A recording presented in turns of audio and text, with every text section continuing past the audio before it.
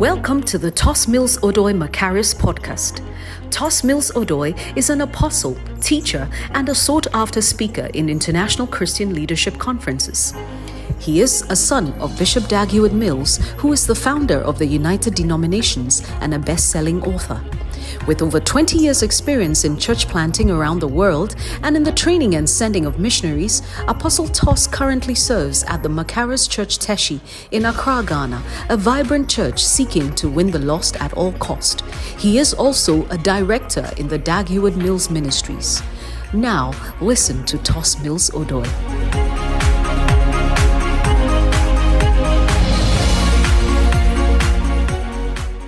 Let us pray. Holy Spirit, we thank you. We thank you that even though we don't see you, you are real. We thank you that even though you choose not to show yourself to us, your influence is unmistakable. We thank you that even though you are not physically perceived, to those who receive you, you are more real than the clothes that we wear. You are more real than the cars that we drive. Your participation in our lives is more true than even the microphones we hold to preach. Therefore, we submit ourselves to you. Holy Spirit, we renew our faith and our belief and our confidence in you. Tonight I pray for the few words that I will share here. Oh God, Holy Spirit, please breathe on the words that I speak, that they may be filled with your power to drive us and to enable this church and to give Prophet Alex the strength, the force, the wisdom, understanding to establish 1,000 branches. Holy Spirit, a man can do nothing except they be given to him from above. Without you, we are nothing. But with you, we are everything. I thank you that your perfect will is done. In Jesus' name, amen. Put your hands together as you take your seats.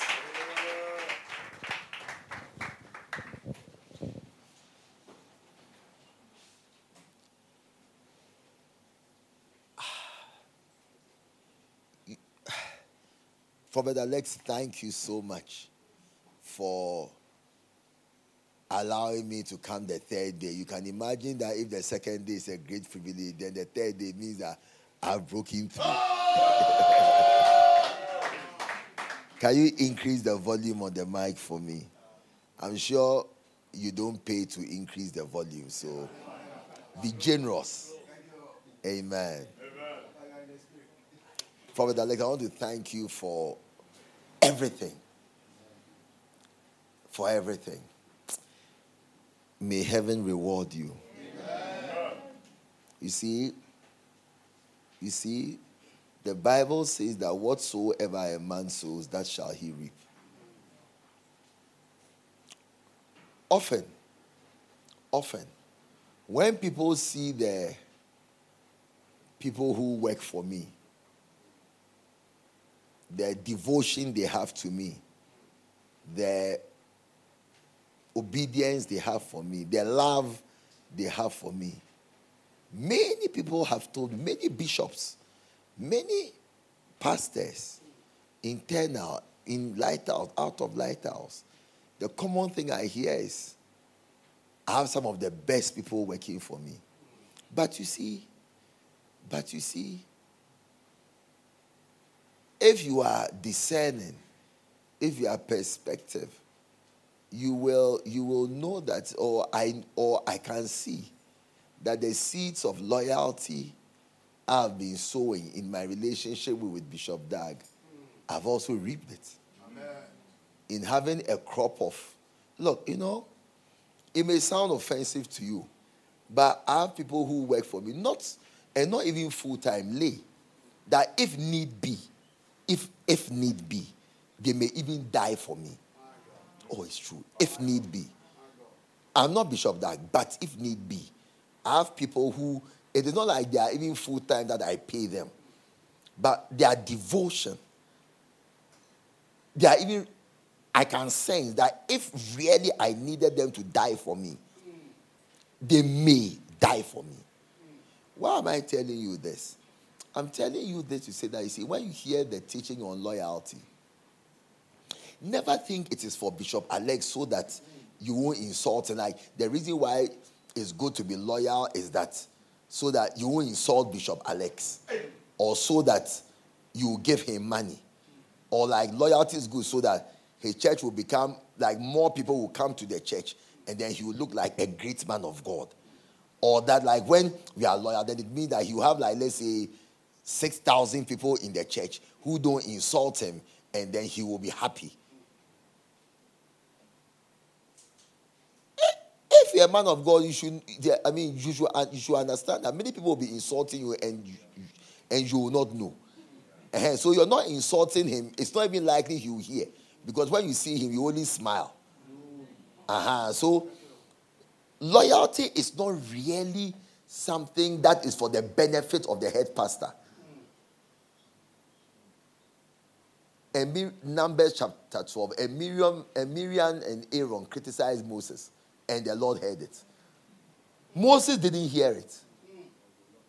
And the Bible says they criticized him because of the Canaanitish, the Ethiopian woman he had married. At the time they were discussing Moses and criticizing him, Moses was at home with the so-called sin. And God wasn't angry with Moses for sinning. Because it's Moses who brought the law that God said Israelites should only marry Israelites and should not marry women from other countries. It's Moses who brought the law. Yet Moses went to marry an Ethiopian woman. When Moses saw the black beauty, he couldn't resist. And he went to marry her. And God didn't seem to mind or be angry with Moses. Moses married him. Moses married her. The Ethiopian woman, she was dark and lovely. Yeah.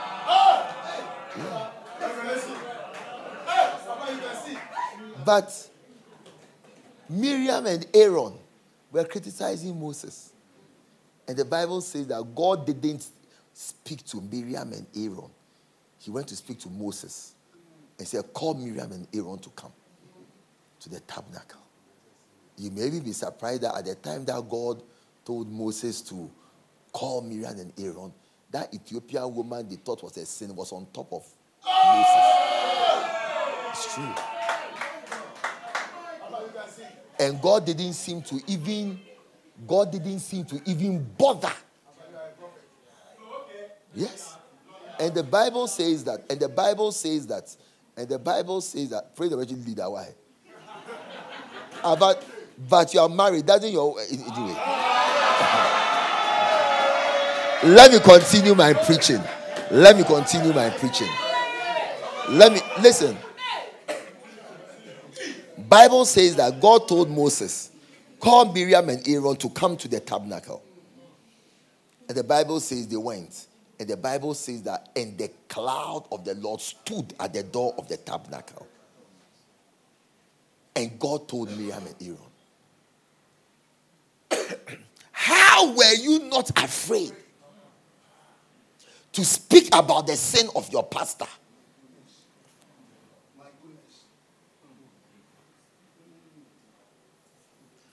And the Bible says, and the anger of the Lord was kindled against Miriam and Aaron. And behold, Miriam was leprous, white as snow.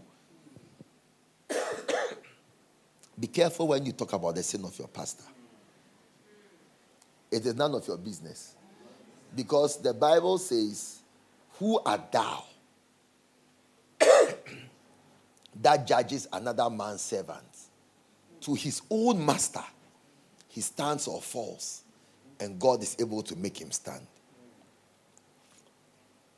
You see, the difference between God and human beings is human beings want you to fall, but God wants you to stand. When it comes to loyalty, the Bible says now Aaron went to tell Moses to pray for Miriam to be healed. The one that you said is a sinner is now your intercessor. Loyalty is not for the benefit of the pastor. You can never dethrone somebody God has given a throne to. Loyalty is not for the sake of the pastor. Loyalty is not even for the sake of the church, because it is Jesus who is building his church. Loyalty is for your sake so you don't destroy yourself. Tonight, I want to share with you about a culture of allegiance. How to develop a culture of allegiance. Because, like your prophet said that the first day, I told him to start branches. I was praying for the service. And at 2:03 in the afternoon, I had like a vision. And in the vision, I saw the map of Ghana. And then I saw the district capitals. And then I heard the voice of God that I should tell Prophet Alec that his new vision should be to start branches in every district capital of Ghana. And you see, it will prolong his life. It will prolong the life of this church. It will expand the life of this church. Everything about this church will change. You see, and let me tell you something about serving God. The Bible says that when you see, because Prophet Alex is not going to go to Dunkwa and Boli and all the district capitals. Some of you who are here, who are the branch pastors in Ghana? Bishop Sam, in charge of Dowenya Cathedral, whatever. He was the follow-up director at the headquarters. He's now a bishop in charge of a denomination.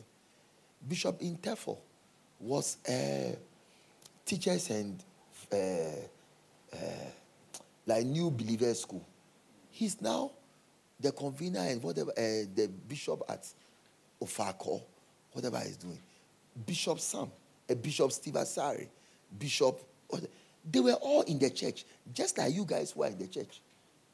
But there was more in them that had not come out.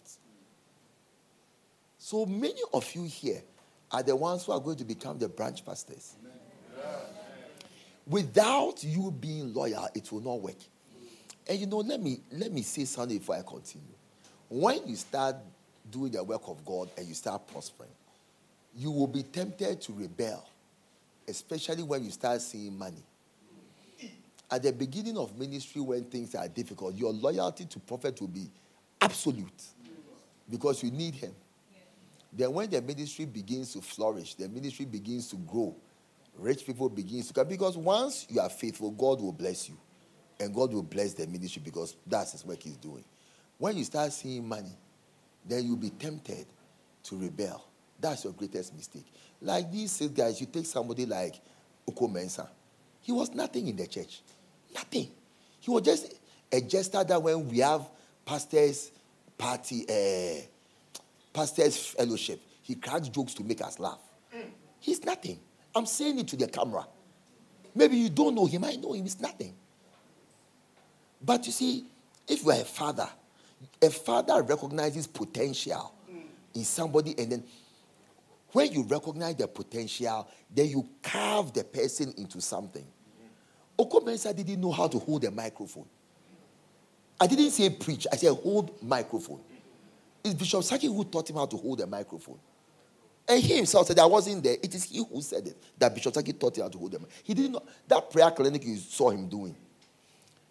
He had never led prayer. He doesn't know how to lead prayer. Look, for about 3 months, every Thursday to Saturday, the Kodesh pastors would go to Mampong for a retreat, where Bishop Saki would teach them their work. Bishop Saki taught Oko Mensah how to lead a prayer meeting. And when Oko Mensah started, he said, you lead long prayers. Bishop Saki, no. You don't lead prayer like that. They'll sleep, they won't come. So lead short prayer meeting. So lead prayer, then you sing, then you pray, then you sing. That's how to have prayer meeting. The Okomesa will pray, then you sing. They say, no. The prayer is too long, and they say he was taught details, step by step by step. And then as he was implementing the ideas of super successful pastors, it looks like you are the one succeeding, but you are not the one succeeding. It's the knowledge that has been given to you that is succeed. The Bible says, by wisdom is a house built, by understanding it is established, and by knowledge each room that not you working. It's the wisdom that has been given to you that is working. The understanding that has been given to you is working. The knowledge is what, not you. Any idiot who follow the same wisdom, understanding, and knowledge will achieve the same results because there's nothing new under the sun. Not you. Not you. That's why the books of Bishop that any idiot under the sun who follow those teachings succeeds. Not you. But as is with children of Lucifer, the success gets into your head that it is you doing the works. But Jesus said, the Father who is in me, he doeth the works. Not you. Bible says, it is not by your might. It is not by your power. It is by the Spirit. So it is not you. Jesus said, I am building my church. It just so happens that you have made yourself available. But it's me, Jesus, building my church through you. So that's why when you are not a loyal person, you always get destroyed.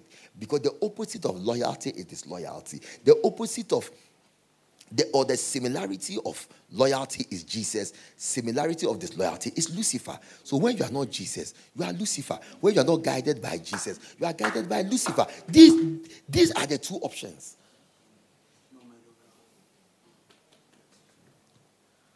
That's why everybody, so the same as when Lucifer rebelled. He said, I will ascend. I will lift myself up. I will set my throne in the sides of the north. God said, I will bring you down. Bible says, and Lucifer was cast. Now, any new believer who understands his authority can cast out Lucifer. But I promise, when Lucifer was the archangel, there were 3 archangels, Lucifer, Michael, Gabriel. You don't know Lucifer well. He was the best of the best of the best at the top. Then he rebelled and fell. Now, any new believer can cast him out. And that's why you see anybody who rebels and becomes an orangu, you see new believers insulting him. It's the same thing. It's the same thing. You become, now, do you know one of the most beautiful names in the Bible is Absalom? It's one of the most beautiful names. It means praise. It's like praises of God.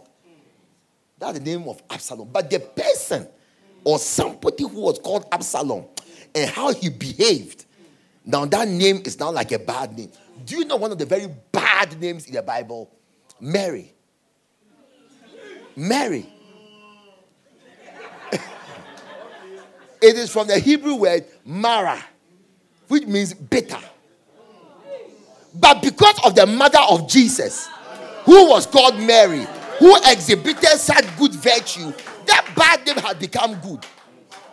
By your behavior, how will your name become? By your behavior, how will your name become? Because as you start branches, you will see what I'm saying. That's what I'm saying. See, based on our experience, there's a program like this. A branch pastor doesn't come. It will be a big problem. It will be a big problem. We will not overlook it because it means there is an independent spirit trying to rise up from somewhere. Because we are all gathered together. Why are you not here? What are you doing? Who are you with? What is your reason? Why have you absented yourself? Look, it was a 2-day program, so I'm sure all of you here had some program you had already planned for Wednesday. But everybody here has had to make some adjustments to come. Why is it that you you are not able to make an adjustment. Let me tell you an eternal principle of life. Anything you want to do, you do it. Anything you don't want to do, you make an excuse for it. Every excuse is a lie. Look, you didn't want to go for a funeral. You didn't want to go. When they asked you why you didn't go, you said you had a headache. It is true, you had a headache. But before the headache came, you had already planned not to go.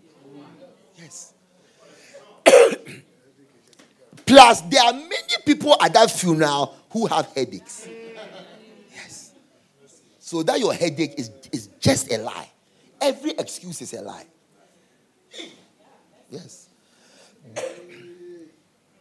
Bible says, when a prophecy comes, the only way it will come to pass is when you war a good warfare with the words of prophecy. Prophet, you fight. The day you came to see me, there was another pastor who came before. Remember the pastor was in the... He had started a building project. He was supposed to be in my office for 30 minutes. He was in my office for 2 hours. Because the builder he's using wants to do his own thing. And you know, that pastor is a nice pastor. So at the point I told him, sack him. Sack him. If you don't sack him, you won't have peace. And by the time you finish the building, every time you walk into the building, your soul will reject it. Because everybody is following a picture. Everybody is following a picture.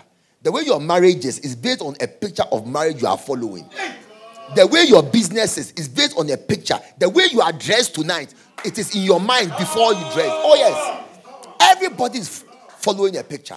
And I told him that the church building you are building, you the visionary, there's a picture in your mind of how you want it to look like when it is completed. This architect you are telling me, hey, Apostle, when I tell him to do something, you say it cannot be done. Then I said, take him to Makane Cathedral. It's completed. Go and show him. You see what they've done? This is what I want. Then he said, Apostle, I've taken him there several times. Then I said, so you are telling me that when you show him what somebody has done, he says that it cannot be done. I asked him, what you are telling me, does it make sense to you? That what they have done is completed, is there. When you show it to him, the measurement, everything, he says that this measurement cannot be done. I told him, Pastor, you develop hypertension early. I told him, you don't need an architect to build. You need somebody who will obey you to build. You don't need an architect. You need somebody who will obey you and the mason. These are the two people you need. You go and tell the person, 12 feet from the ground. That's all. Then you go home and go and pray. Yes. You see, and that was there. Then you sit down, then you do his head like this. Then I told him, Pastor, the fighting you are experiencing, Bishop Dag has been fighting it for 30 years old. The only thing is, it is now your turn. There's no other way. If you are not ready to fight, then accept everything they do and don't complain. When the day they finish the building and you enter, you say, what is...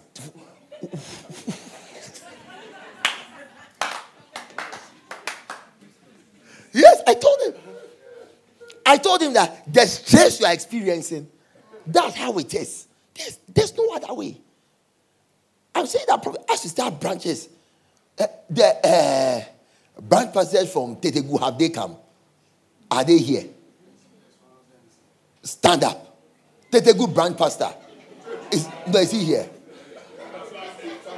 Are you the head pastor? No, please answer. Okay. Are you the pastor for Kaswa? Are you the one in charge? They say yes. And you are Medina. And which other branch is there? South Africa is here. And then where else in Ghana? Is there Accra ones I want? Yeah?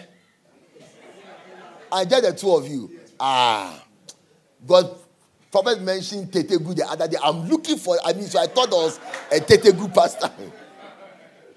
You see, but as you start, like you, I don't know why every time I see you, I see Osu branch. I don't know why. Yeah.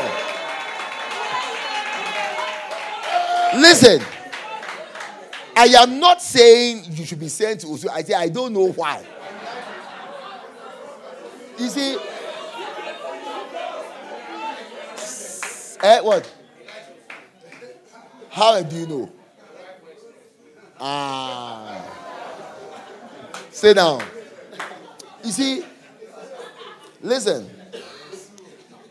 The reason why I want to share with you very briefly tonight about a culture of allegiance, a culture of loyalty, is because without that, nothing can work. Nothing can work. It is like a marriage without loyalty. Because ministry is like marriage. We work together, we relate together, we are physically together, we quarrel, we make up, we get hurt, we forgive, but we are together. And the Bible says that we should be married to another, even Jesus Christ, that we should bear forth much fruit.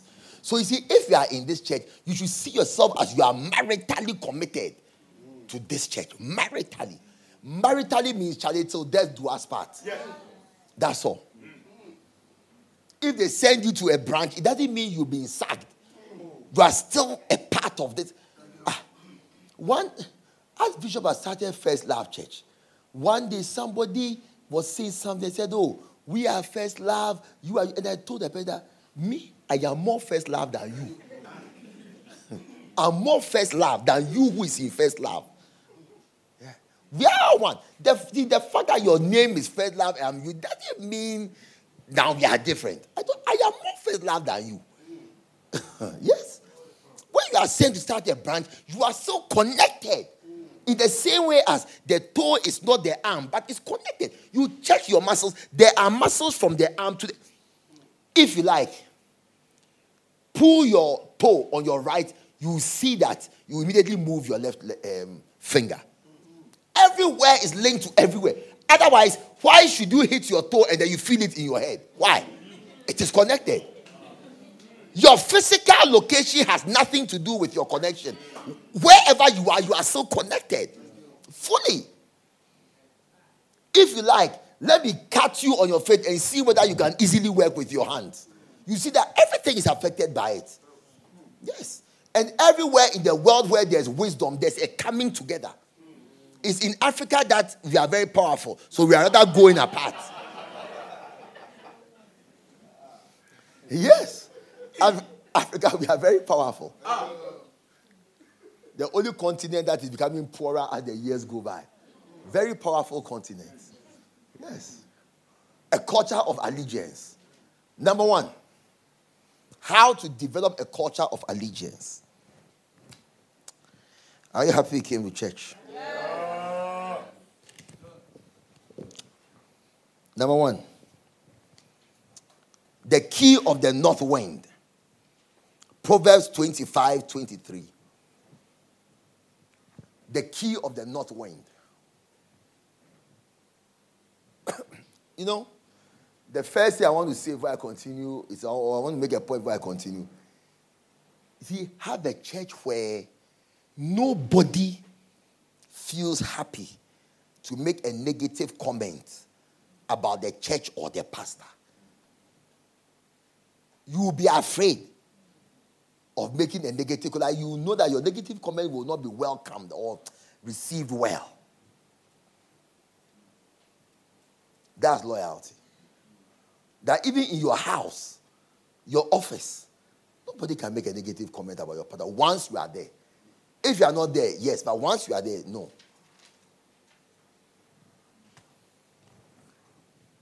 Proverbs 25:23. As the north wind drives away rain, so does an angry countenance, your face, drive away a backbiting tongue. It tells you the importance of your face. You see, and that's why, like yesterday, I'll tell you, but as I'm preaching, I'm looking at your faces. And because the church is open, I can see right to them. I'm looking at everybody's face. Everybody's face. I mean, and that's why I could tell you that the lady in black from the first day, it was not just yesterday I noticed it. The first day, always with a smile, always nodding, smiling. I mean, I could tell. And see, and I took note.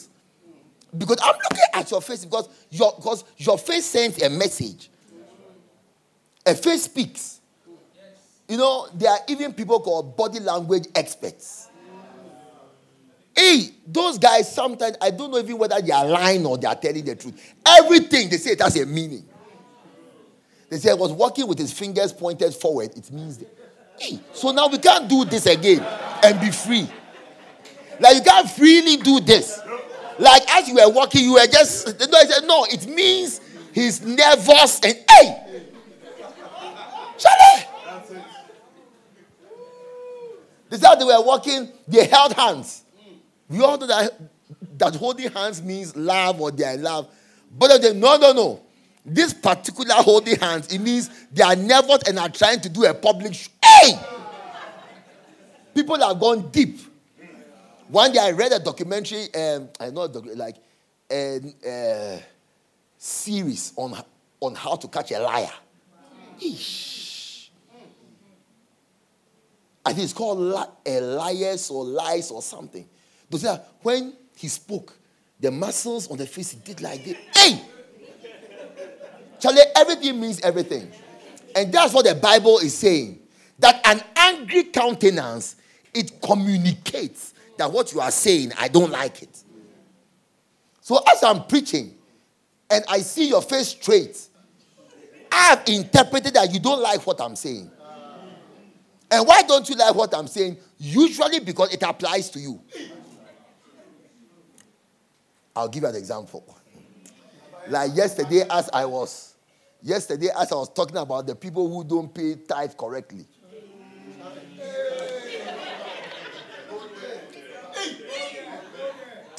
I was intentionally scanning through the crowd.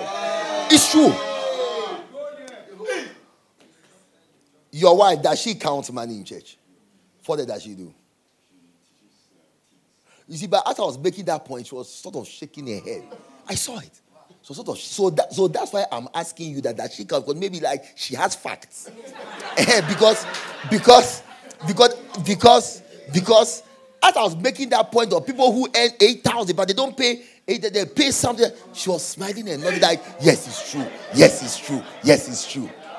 Some other people, it's her husband. Oh!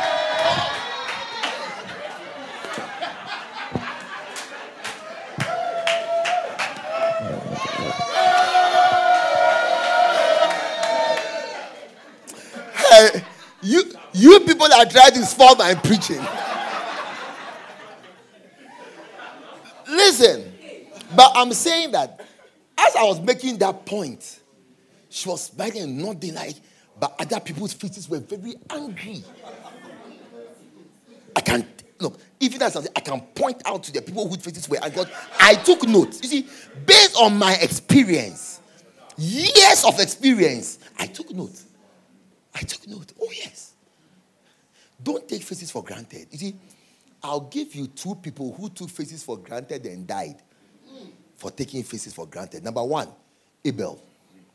The Bible says that, and Cain's countenance changed. Yet, the man whose countenance changed invited his brother to the field, and he followed him. When somebody's countenance towards you has changed and he invites you somewhere, don't go. Don't go. Don't go. Yes. Somebody who has been cheerful with you, laughing at you, joking with you, friendly with you, his countenance has changed. Be careful. Second person, Amnon. Absalom's countenance toward Amnon also changed. And he spake neither good nor evil to him 2 years. Your brother doesn't talk to you for 2 years. Then he invites you to a party in his house and you go. That is why God told Jeremiah chapter 1, he said, Jeremiah, be not afraid of their faces. A face speaks volumes. Yes. When Nehemiah went into the presence of the king, and the Bible says that, and the king observed his countenance and said, Nehemiah, what is wrong? And Nehemiah himself said that, because I had hitherto not been sad in his presence. So face is important. Yes. Never take face. So use your face to fight. Orangus. Tell Orangus. One day I was talking to some Orangus and I said, look at my face well. You won't like me. Look at my face well. You won't like me. Yes. I said, I'll put Bishop Dag behind me. I am the one you will meet. Not Bishop Dag, me. The one you meet. Look at my face well. You know me. Yeah.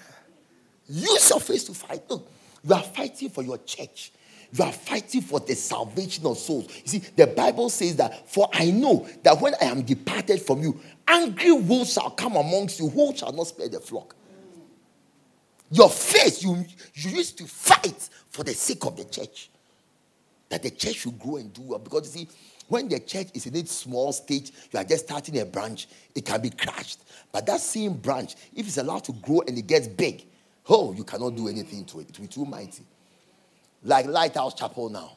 Like Bishop Dag Millstone, he's too mighty. When Rollins came to attack, now Rollins is dead and he's alive. But Rollins came, when Rollins was Rollins, he came to attack the church. Even before elections, was in 1998, it was still Chairman Rollins. They came to break down the walls of Polygon. What the government of Ghana saw, Rollins lost the elections.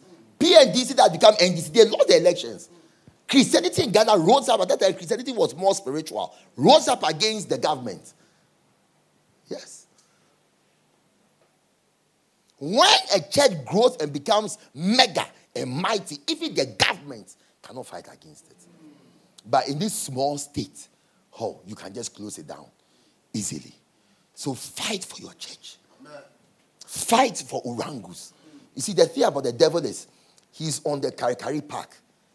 As we are preaching about branches, going out, save souls in Osu, save souls in Tetegu, save souls. Say, hey, those are my people they are planning to go and save. I'll meet them soon. Fight with your face. Somebody comes after and say, but this branch idea, don't you think it will let the headquarters numbers reduce? Did you? What did he say? He said, nothing. Yes. Because 100% people will disagree with what I'm saying. 100%. I didn't just start this way. See, this branches thing, don't you think it will affect attendance? Because haven't you seen that these days attendance has even dropped a bit? So if some of the people are sent, it will affect attendance. You know, in Lighthouse, they are different. In Lighthouse, they have been doing it for a long time. So they know how to do it. And every pastor has his own grace. You see, but maybe this is not our grace. So if we go and follow Bishop Dag, that's his grace and what God uses him for. But maybe for us, let us stick with what we know. Then what did you say? He said, I was just saying that use your face. And Bishop was saying that one day he went for a Christian program and the pastor took a second offering. He has not seen some before. And when the pastor took the second, he turned to a lady sitting by him and said, Why is he taking the second offering? He said, the girl gave him a certain faith. Look, if you've seen one before and you never forget it. Up till today, he talks about it. You see, and some of you, especially those of you who are the leaders, you should have faces for orangus and disloyal people and people who fight the vision so that your church can have, because you know, this vision that God gave me, I tell you, is going to set this church on a new path. Amen. But you see, the blessedness of it is that, you see, The Bible says, check this out, that the just shall live by faith. Faith is what you believe. That means that you will live by the things you believe. So the more you believe, the more you will be alive. And therefore, the more you continue to be alive. So you see that this church will receive a new phase of life. A prolongation of its life. Yes. Will be your portion. In the name of Jesus. So everybody, practice your face. I want to see your face. If somebody comes to say something about you, how will you do your face? Say, eh?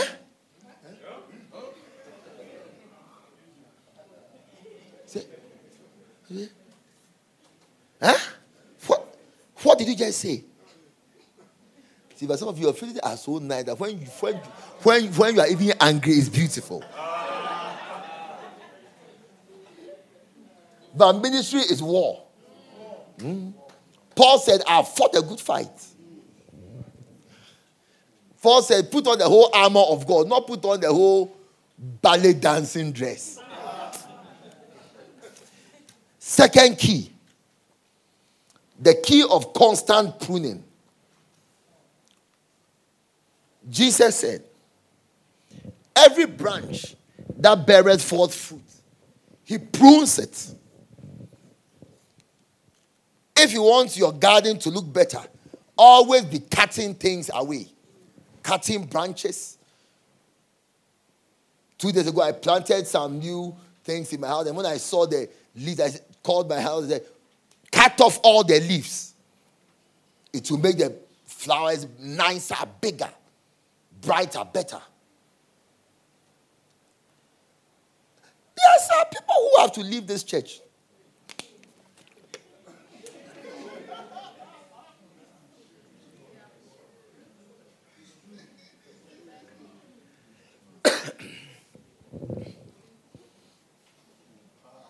Your presence is destructive.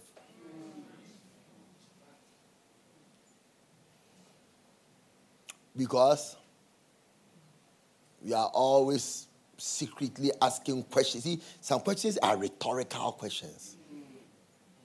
Satan came to Eve and said, has God indeed said, look, God has said, thou shalt not eat this fruit. Oh. Eat everything, don't eat this one. Satan came and said, has God indeed said? God has said. Why are you coming to ask if God said? What you are actually saying is eat it. The question you are asking, the meaning or the implication or what you are actually saying is, don't mind God. But you're not brave enough to say it from the beginning clearly. So that, oh, did God indeed say? You know, learn to be like Jesus. And learn to speak to the intentions of what people say. Not what they see. The intentions, their heart and their spirit. Address it. Yes. Somebody will come to Jesus and say, should we pay tax to Caesar? You see, the Bible said that, and Jesus perceived that they were trying to trap him. But it looked like an economics question. It looked like economics. But Jesus saw through it. Learn to see through things. And I say that some of you like, so pastor, are you going to start all the branches? What the question is that? The man has come. Your own pastor has said, I've been praying to start branches. The man came to confirm it. After the man goes, you are asking, so will you start the branches? You are actually saying that don't start the branches. And I'm saying again, me, I don't know anybody in this church. I thank God I don't know. Because if I knew you, I can't preach the way I'm preaching. And I'm saying that there are some people who are in this room now. For the church to do well, you need to leave the church. So that the pastor can be free in his spirit. How do I know? I also have people like that. I am also a pastor. I also have a church. I also have members. Some people, I wish I could sack them, but I can't sack them. I wish a prophet would come and sack them for me.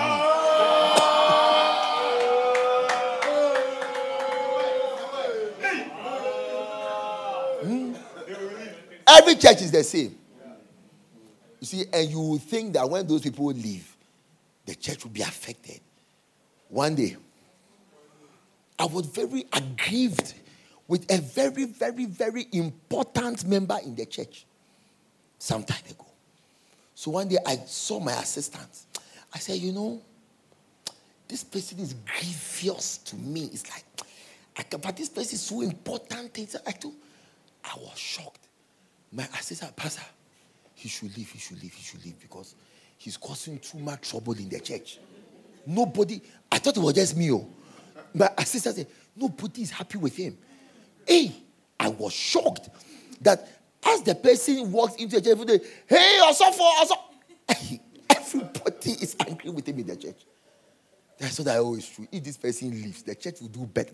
Like there'll be more liberty, like a fresh wind will blow through. Because there are some of you that when pastor comes to appoint the first 3 branch pastors, you'll be sitting there saying, like, you see, your face is a sign of disapproval of what the pastor is doing. Yes! Your face disapproves of the action. But you say, then when you say, are you cool?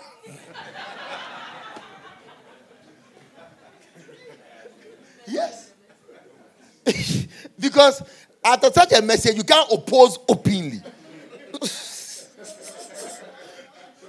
So, when they are appointed, you see the churches, the rest of the members, yes, Osu, his wife, yes, he like.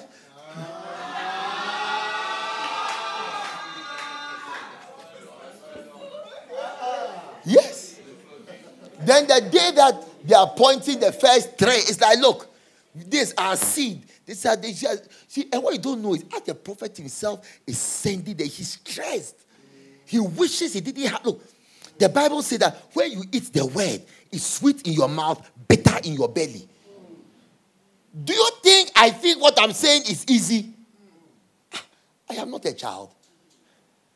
It's nice. Oh, yes, God does. When you start implementing, you look at this praise and worship leader. I'm sure he's close to the pastor. So nice, always around. Friend, then you are going to send him away. It's bitter. The implementation of the word of God is always bitter. Yes. But there's no other way. Do you think it was easy for God to kill his son? Implementation is always bitter. So, you see, when it's time for implementation, you need supporters and cheerers. But you see some people,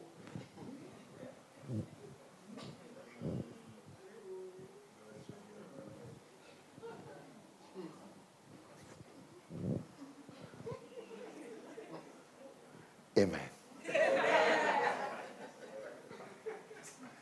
Lift up your hands and you are opposing by your body language. Yes. That's why we say you prune. Cut some people away.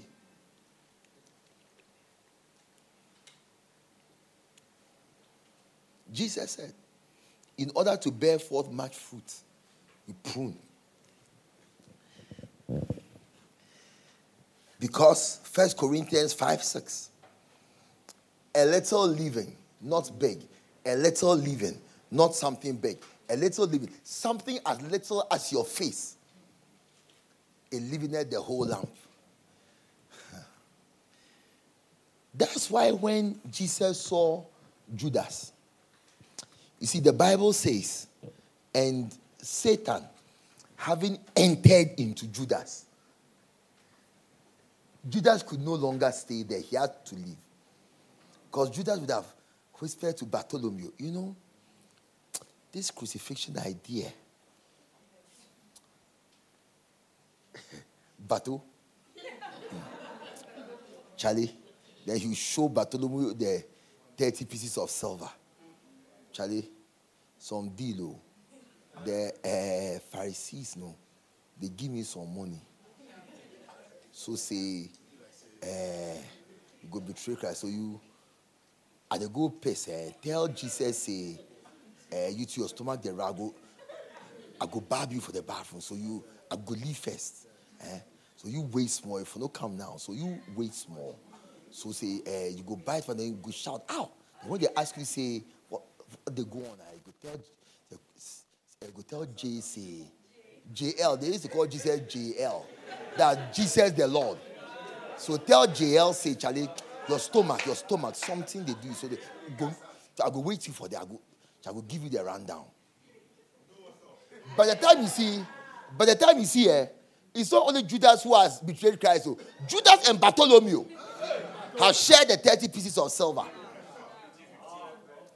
That is why when Jesus saw that Satan had entered Judas, the Bible says he called Judas. It's not Judas who came to see Jesus. Jesus called Judas and said, what thou doest, do quickly. And the next verse says, and Judas went out into the darkness. Every time you leave a church, you go out into darkness. Oh, yes. There are some times when Elijah told Elisha, tarry here in Bethel, I'm going. Tarry here in Gilgal, I'm going. Tarry here in Jericho, I'm going. Elisha said, as long as the Lord lives and as thy soul lives, I'm here with you. There are some times when you are doing something bad, the pastor says, continue. You hold his leg and say, I beg you. I beg you. Yes. Jesus told Judas, you want to betray me? Do it quickly. Leave now. In our church, you say you want to leave. You hint that you want to leave. You won't stay again. We have learned that a little leaven the whole lump. Because the truth is, everything you are saying about the prophet, did we close late? You are not there. But didn't they say we'll close at 8:30? Everybody knows we'll close at 8:30. So the time is 9 o'clock. Everybody knows I've closed late. Why are you the one saying it? Why are you the one saying it? Everybody has their time. You're not the only one who knows it's 9 o'clock. But as soon as you say, hey, it's 9 o'clock, suddenly, the person who already knew it was 9 o'clock, but it doesn't mean anything to him, suddenly, as soon as you say it's 9 o'clock, you introduce, you impart, you inject a negative spirit into the person. That's why Jesus said, what you are doing, do it quickly. Go. Don't influence everybody. Everybody is already sad that I'm going to die. Don't make things worse. Go. Yes. Don't make things worse. Go. Prune. Some people, when you start the branches, you send them there so that they don't stay here. Because here will become a center of training and sending. Here will become a center. Training and sending. Here will become a center. Training and sending. However the Lord lays on your prophet's heart, train and send. See, and some of you whose lives are dry, whose lives are dull, you see, because now, you say you can't pray, start a church, you pray. Nobody will tell you to pray, you pray. When you go for evangelism and the people swear that they'll come and they don't come, the next week you pray. You know, when people ask me that, oh, so the mission field, how is it? I only have one thing I tell them that, you know, when you become a missionary, one of two things will happen, not three. One of two things. One, you will either get close to God or you go back home. These are the two things that will happen. Yes. One day a girl told me, because she had seen me going on mission field coming. She said, you know, Rev, I really want to go on the mission field. I said, my sister, mission field. If God hasn't sent you, don't go. I told her, the winds that blow there, if God hasn't sent you, don't desire to go. Be sent. Then you'll be stable. Every verse in the Bible, you understand it. But as soon as you read a verse, oh, the Lord is my shield. I mean, since we were born, have you seen a shield before? You Do you understand? But when you go on the mission field, the devil attacks you a few times, you will understand the word shield. Not in theory, in practice. You will still not see a shield, but you understand the verse. Practically. Oh, yes. The thing is already difficult. Don't bring a bad attitude to make it worse than it is. We are already discouraged. Don't minister extra discouragement. We are discouraged, but we are holding on with faith. We are already discouraged. Let's be honest. Who here is not discouraged about something about life? Who? We are discouraged about something or many things. Don't come and add sin to sin. Yes. All that we have is God that we are holding on to. Don't come and make faith look silly by your attitude. I mean, it's like a girl is getting older and she's believing God for a husband, but she's coming to church trying to still do it. Then you come and say, this krife thing, where has it led you to? You see, she has already thought about it, but has disregarded the thought and is moving on with God, still believing. So that's your evil statement. It's going to make a bad situation worse. Yes. And I'm saying that where you are going to, branches, by all means, your pastor will think, do you think your pastor hasn't seen other pastors who send their good people to go and start branches and the pastors take away the branches from them? It is in his mind already. But he's believing God. And so going on in faith. He doesn't need a word of discouragement to come and make a bad situation worse and to confuse him further. He needs encouragement and some. Look, one day I told some people that the way our churches, if Bishop comes one day and says that he calls a bishop's conference meeting, all the bishops are there, say that God has given him a new revelation that he should turn the Kodesh car park into a big swimming pool. Trust me, not one bishop will oppose the idea. I can imagine that Bishop Okobote Doku will say, Bishop, I had a dream 2 weeks ago, and I saw a pool of water at the Kodesh. And I was wondering that. So I even thought it was like the healing pool in John chapter 5. But I now see that God was showing me the same revelation. I can imagine that Bishop Intefo will rise up and say, Bishop, that's a very good idea. Because, we've been talking about swimming for a long time, and it will be a good opportunity for people to learn. I can imagine that every bishop will have something positive to say about it. That's all. We are what we've done. We are because we've given all our power to one man, and he's leading us, and we believe in him. That's all. Wherever he leads us, we go. Anybody who doesn't believe, you shouldn't be here. Because the Bible says, to as many as believe in him, you don't believe in a church, you believe in the man of God. In him, not the church. Number 3. Are you happy you came to church? Yeah. Don't worry, today we'll close early. Number 3, create a fire. Yes. Those who have to, look at me, those who have to leave, when they are not leaving, you encourage them to leave.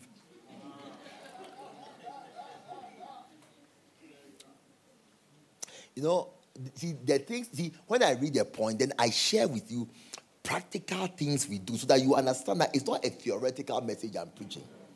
You create a fire so that those who have to leave and are not leaving, you instigate them to leave. When a woman has to give birth and the labor is delaying, the delivery is delaying, both she and the baby can die.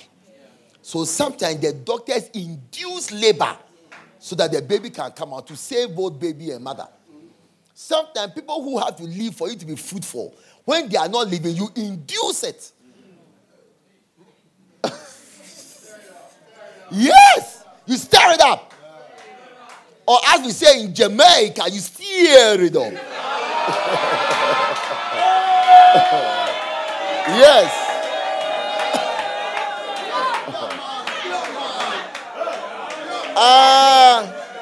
You people think I'm a local champion, eh?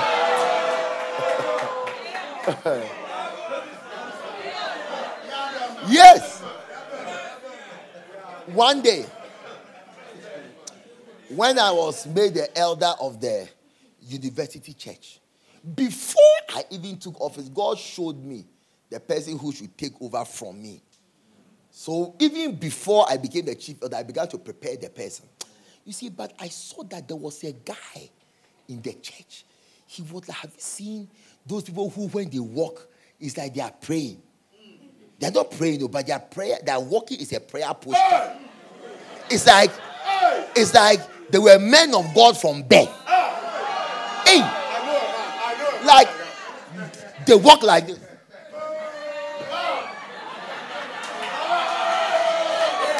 Oh, I mean, listen. Not that they are walking like they are doing a prayer walk, like they are walking to lectures, like they are just walking even to go and bath. It's like,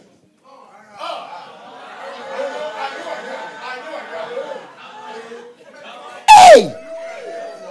I saw that this guy, he will worry the person who will come after me. They were mates. Look, I mean, this type of, when he came to first year, final year students were going to see him for revelations. Yes. I said, man of God from birth. He's the one who, for the first, I heard this, that when Ahithophel spoke, he spoke at the oracles of God. Yes, I heard it from him. Charlie, I mean, in his presence, we felt like sinners. Oh, yes. So I saw that the way he is in Lighthouse, that's also not how we are. We are just normal, simple, just trying. We don't have a sitting. If God is not there, we are there feeling. So I said, this guy, I have to fight. No, put it here. I have to prune him out so that this little girl that God has ordained to take over. So I had an idea.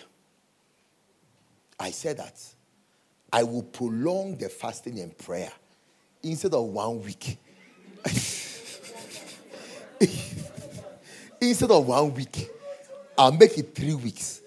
By the end of the 3rd week, you by all means leave. By the end of the prayer, the 3rd week, he has still not left. But I knew he had to leave. So I didn't know what to do.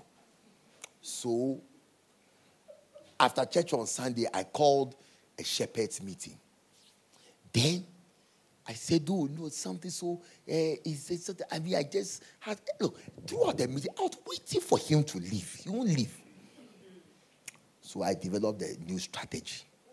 I made the work in the church look difficult. That this semester, every week for whatever, we'll meet and pray every day. No fast, but just something difficult. That for the next 2 weeks, something. I said, so does anybody have anything to say? Still, you leave. So, I forgot what I said again, but I did another unreasonable instruction. Then I said, let us close the meeting and go home. But before we close, does anybody have anything to say?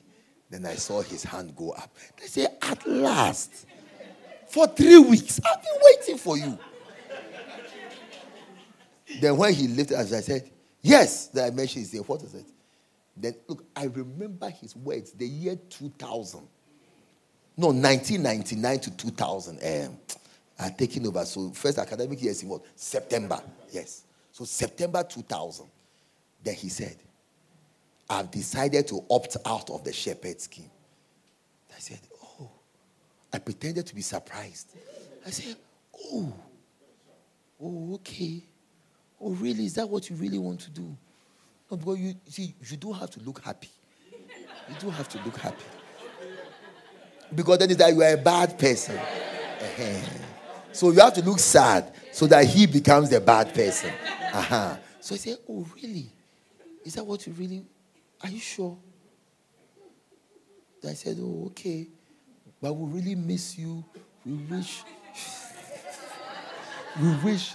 So when we finished, then we went to hug him. Bye-bye. As soon as he left, then they said, we won't do all the prayer and everything again. No, I won't do anything again. Just be free and go. Yeah. I said the wonders the girl performed after me. But if that guy was there, she would have been intimidated by his presence. Some people need to leave so you can be free. Oh, yes. When Paul went to the island of Melita, now Malta, the Bible says that his ship had a shipwreck in the sea. And they barely made it to land. The Bible says when they came to land, the people on the island welcomed them and laid sticks on the fire for them to warm themselves. And as Paul gathered the sticks onto the fire, there came a viper out of the fire and fastened itself on Paul's hands. You need to create a fire to let disloyal elements come out. Sometimes. Oh, yes. So that only those who are willing will stay. What is a fire? A fire is a difficult situation, an uncomfortable situation, an unexpected situation. Because like I said yesterday, what has made you offended? Somebody went through the same thing and is not offended. They shouted at you. Somebody there, they even slapped him. He is still there. Yes. So the problem is you and not the situation. Amen. Bishop says that one day there were two guys. He knew one of them was an orangu, but he wasn't sure. So God spoke to him and said, when you go to church today, make a clear sound. So when he went, he called these two guys. He told them that he's transferring them. One to Cape Coast, one to Ho. The one to Cape Coast said, okay, I've never been there before, but it's doable. I'll go. Then the one who went to Ho, sent to Ho, said, oh, it's a nice city. I've been there before. I've even lived there before. It's a good idea. I can do it. But anyway, I have something to tell you. I resigned from your organization. Yes. Yeah. The transfer is one of the things that instigates orangus. Look, they've transferred me so many times that now I even have a template for my transfer. I just change denomination, date, time, and then I send it. Yes. Is it not the same church? Yes. And when you are transferred, is it not an opportunity to go to a new place? Yes. Where and how else would you have gone there? It is an adventure. I've never been to India. We've heard of India. I've never been there. When they transfer, they say, wow, it will also be a good opportunity to see a new country. That's all. Bangladesh, opportunity to see a new country. Nepal. Ooh. I went, look, you see, and what I've learned is every country, there's goodness in it. Every country, there's goodness in it. Burma, you see, when you hear Burma, Vietnam, you become afraid. I've never seen two beautiful countries in the world like Burma and Vietnam. You see Lamborghini walking on the road like a Toyota. But when you hear of Vietnam, you think of Rambo and the forest. And rice farm. And bomb exploding in water. Hey! When I went to Vietnam, they took me to Sampa. I said, I've been to Beverly Hills. Beverly Hills cannot be compared to this place. At all. No way, no way. You see Lamborghini, Ferrari, it's like, oh, just, whoa, that's part of them. Whoa, that's it's nothing.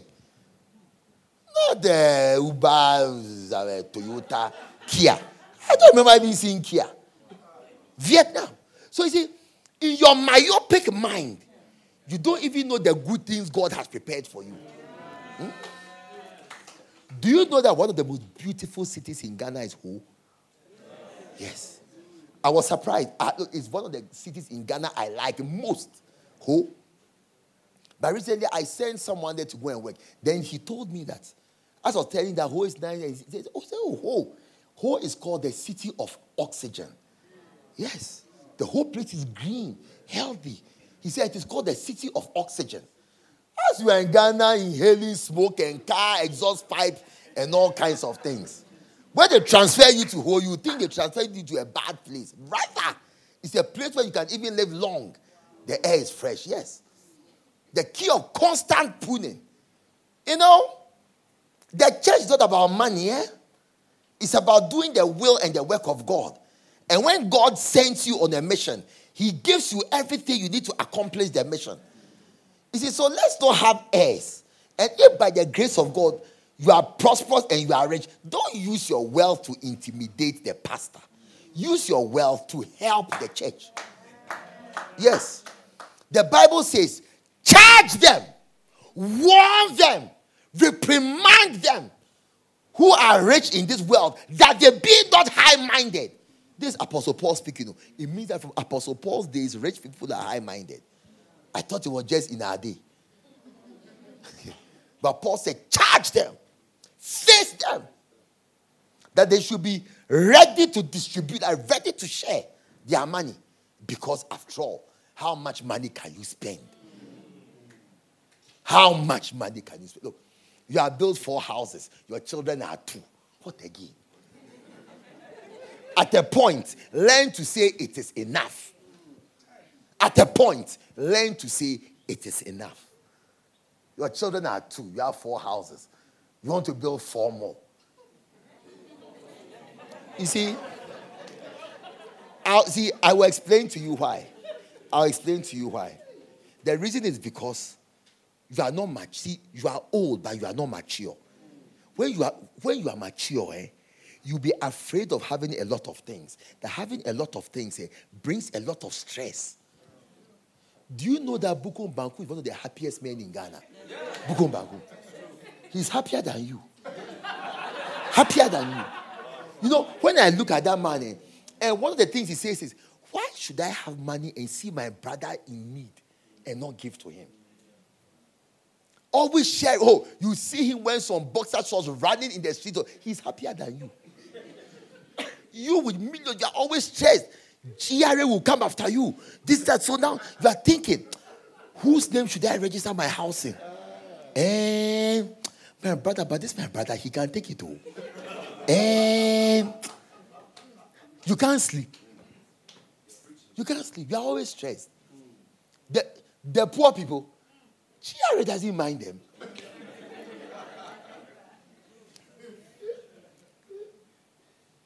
You see, even you, when you share to the church, I just started their branches, you come to the pastor and say, Pastor, you know, there's something I'm thinking about doing. This idea of the branches, I can imagine that to be expensive. Instruments, this rent for the branches. I want to make a commitment. It is not much, but let me start with a commitment of 3,000 cedis a month towards the branches. No questions. I'll just give it to you. That whatever is needed, God has laid it. That's how you should talk if you are a rich man. That's how you should speak. Number 4. We need rich men who finance the gospel. It's okay to be rich, but use your riches to push the gospel. And God will give you more. Because when water goes through a water hose, some remains in the hose. Yes. Finally. Or number 4. Work, is it 4 or 5? 4. Work with willing people only. The key of working with willing people only. 2 Corinthians 8:12.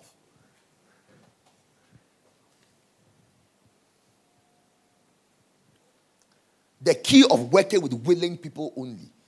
Paul said, for if there be first a willing mind, then it is accepted according to that a man hath, not according to what he has not.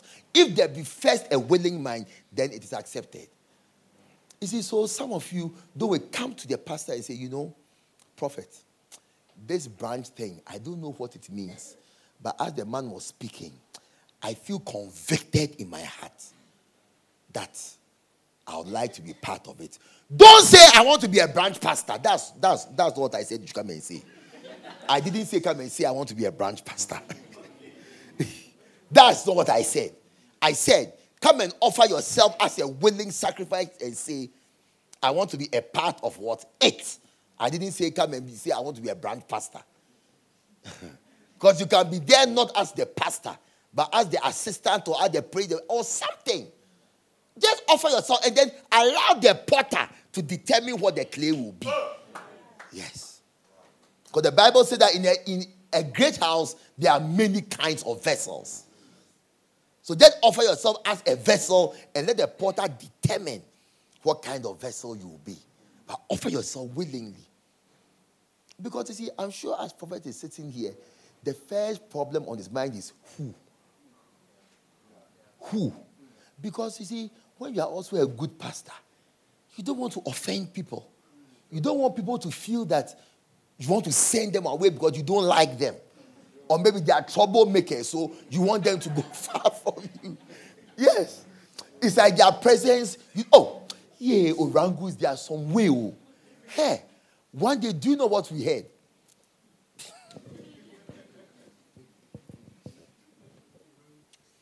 You see, I think God has brought this example to my mind because somebody may come and accuse prophet of that one day.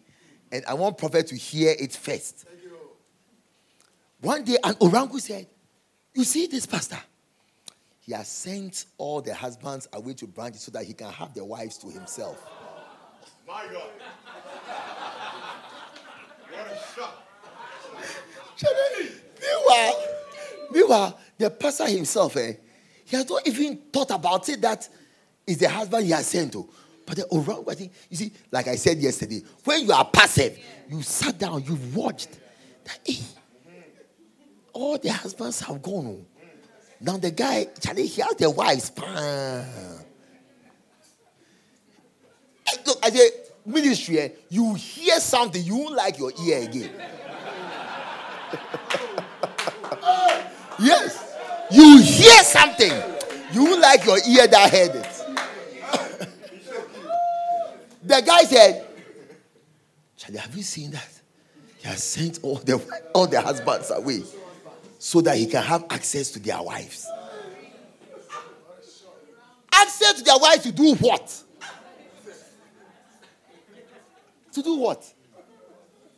You see, if you are not strong, you won't send again. Because you say, because that's when for the first time you will realize that you sent her. It had never crossed your mind before. If you are not strong, you stop. So I think some of you need to come and offer yourselves. That's this thing. I don't know what it means. I don't know the implication. I don't know whether it will even work. I don't even know whether, but as the man was preaching, I feel the Holy Spirit was ministering to me that I should join. This church, I see it becoming a center of training and sending. Look, don't seek for great things. So just go and do your best. And allow God to take your best and turn it into whatever He wants to turn it into. And finally, last way to deal with disloyalty is by teaching. Constant teaching about disloyalty. Of all subjects in the world, Bishop has taught about loyalty the most. I say, if there's only one topic to talk about, it should be loyalty. Because now you think about it, you want your church to grow. How does a church grow? A church grows by one person coming, then he stays. Another one comes, he stays. Another one comes, he stays. Another one comes, he stays. That's how a church grows. So I don't even need to teach you about church growth. Let me teach you about loyalty. It will make the church grow. You want anointing. How does anointing come? Bible says, where 2 or 3 are gathered in my name, there I am in the midst of them. So when you gather. So that you don't even need to pray. You see, if you are perceptive, you sense the presence of the Holy Spirit in their midst. You see, so if you want anointing to flow, you see that when they dwell together in unity, it's like the anointing. The effect of loyalty is the same as the effect of the anointing. It's the same.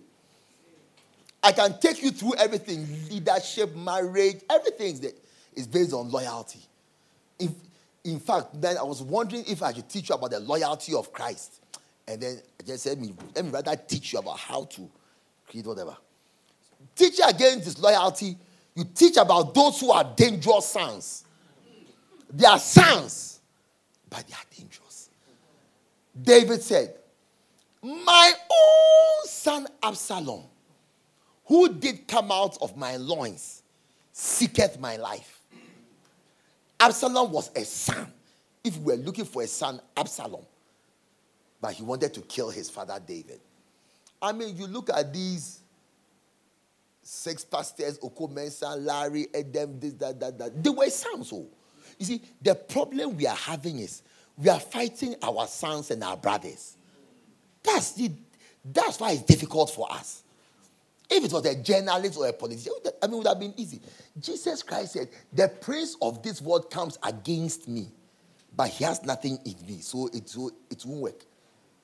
Unless you have somebody within, it won't work. That's why sons are needed to fight fathers. Servants cannot fight fathers.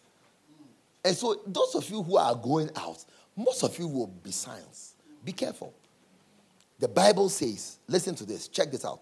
Bible says, and Satan taketh Jesus to a high mountain and told him, if you are a son of God, cast yourself down. If Satan could cast him down, Satan would have cast him down himself. But nobody can cast down a son. It's the son who can cast himself down. It's a son who can destroy himself. Nobody can destroy a son. Nobody can tell a son to leave the house. It's a son who can decide to become prodigal, then he leaves the house. A servant cannot sack a son from the house. A father cannot sack a son from the house. You cannot sack a son from the house. But even Jesus Christ, a son is forever. You cannot sack it. It's the son who can destroy himself. That's why Satan told him, if you are a son, cast yourself down. So when you become a son, immediately you are in a dangerous position for a specific problem of self-destruction.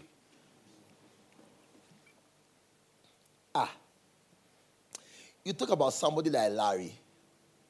When Larry was Larry, loyal Larry, when we are in a meeting and Larry talks about his loyalty to Bishop Dag,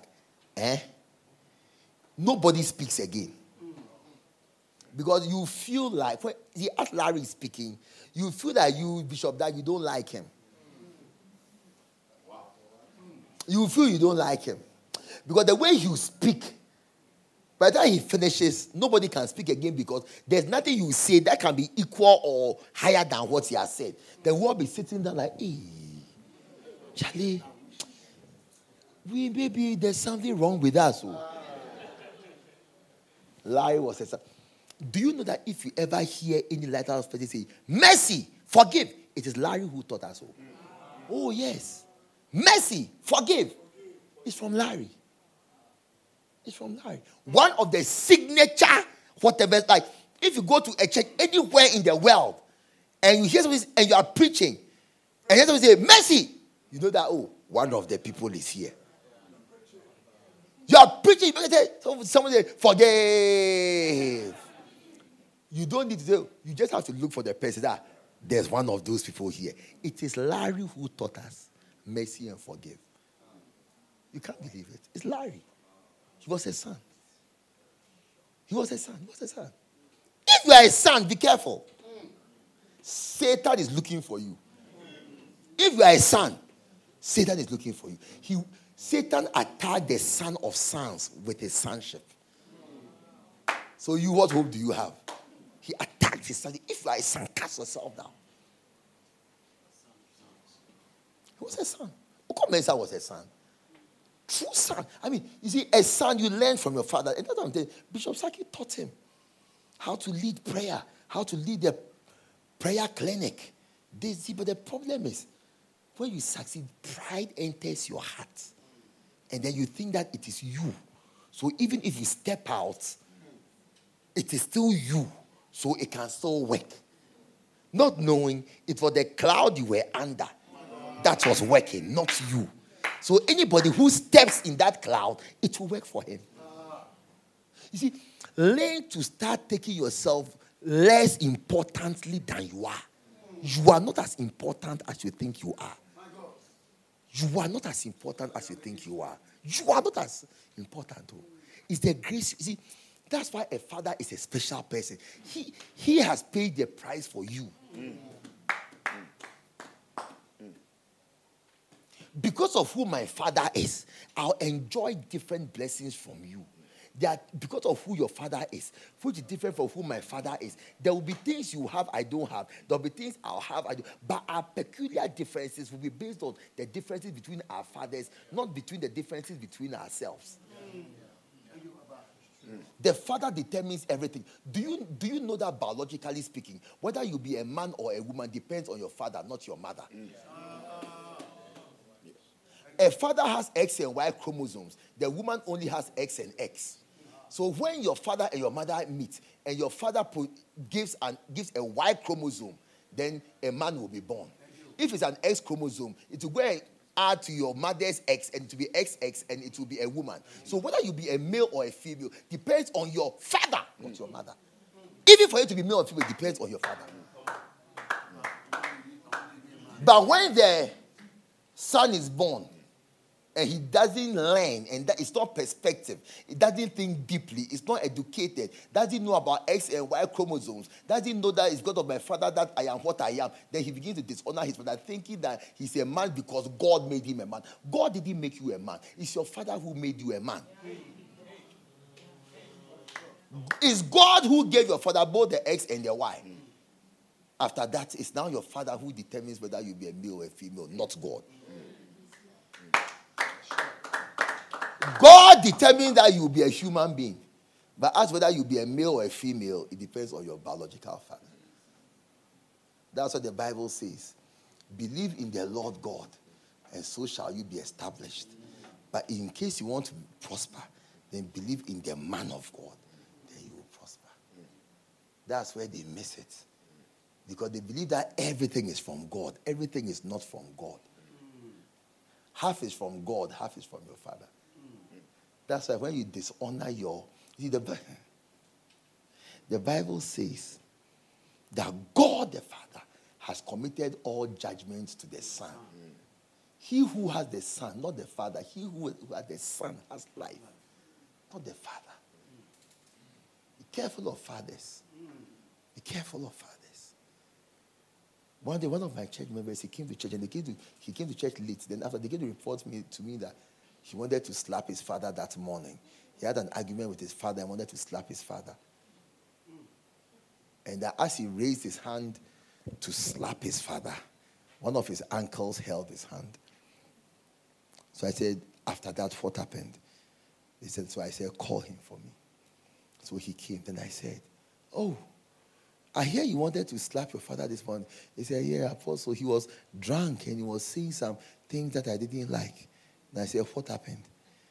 They said, as I was slapping them, my uncles held my hand. And I said, what happened after that?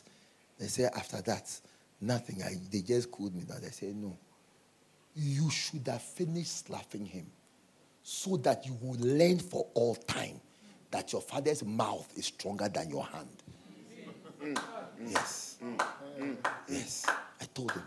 You should have ended the slap so that you will learn forever that what your father will say is stronger than your hand.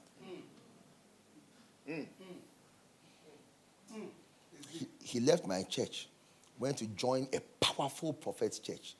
When I heard it, I said, he should think not that there's any anointing on this prophet's life that can reverse the curse of he having an intention to slap his father. There's no anointing on earth that can reverse that case.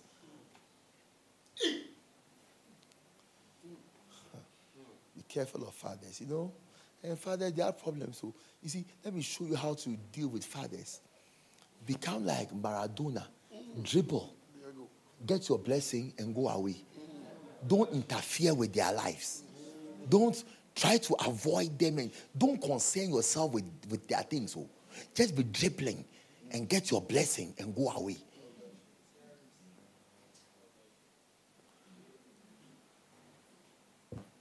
I don't know how I got into this. Dangerous sons. Teach it. Then those who honor you. You know, like I was saying yesterday, God said, those who honor me will reap a harvest of honor. You see, you do yourself a great disservice when you don't honor your prophet. You do yourself a great disservice. You hurt yourself. You hurt yourself when you don't honor your prophet. It is a great error. He that despises me, that the opposite of honor, shall be lightly esteemed. Watch this, church. I don't know, apart from Prophet Alex, I don't know anybody. Is this evening on my way here that my administrator called me that, when you go to church, greet Charlene for me. I've never even heard the name before. The only person I know is him.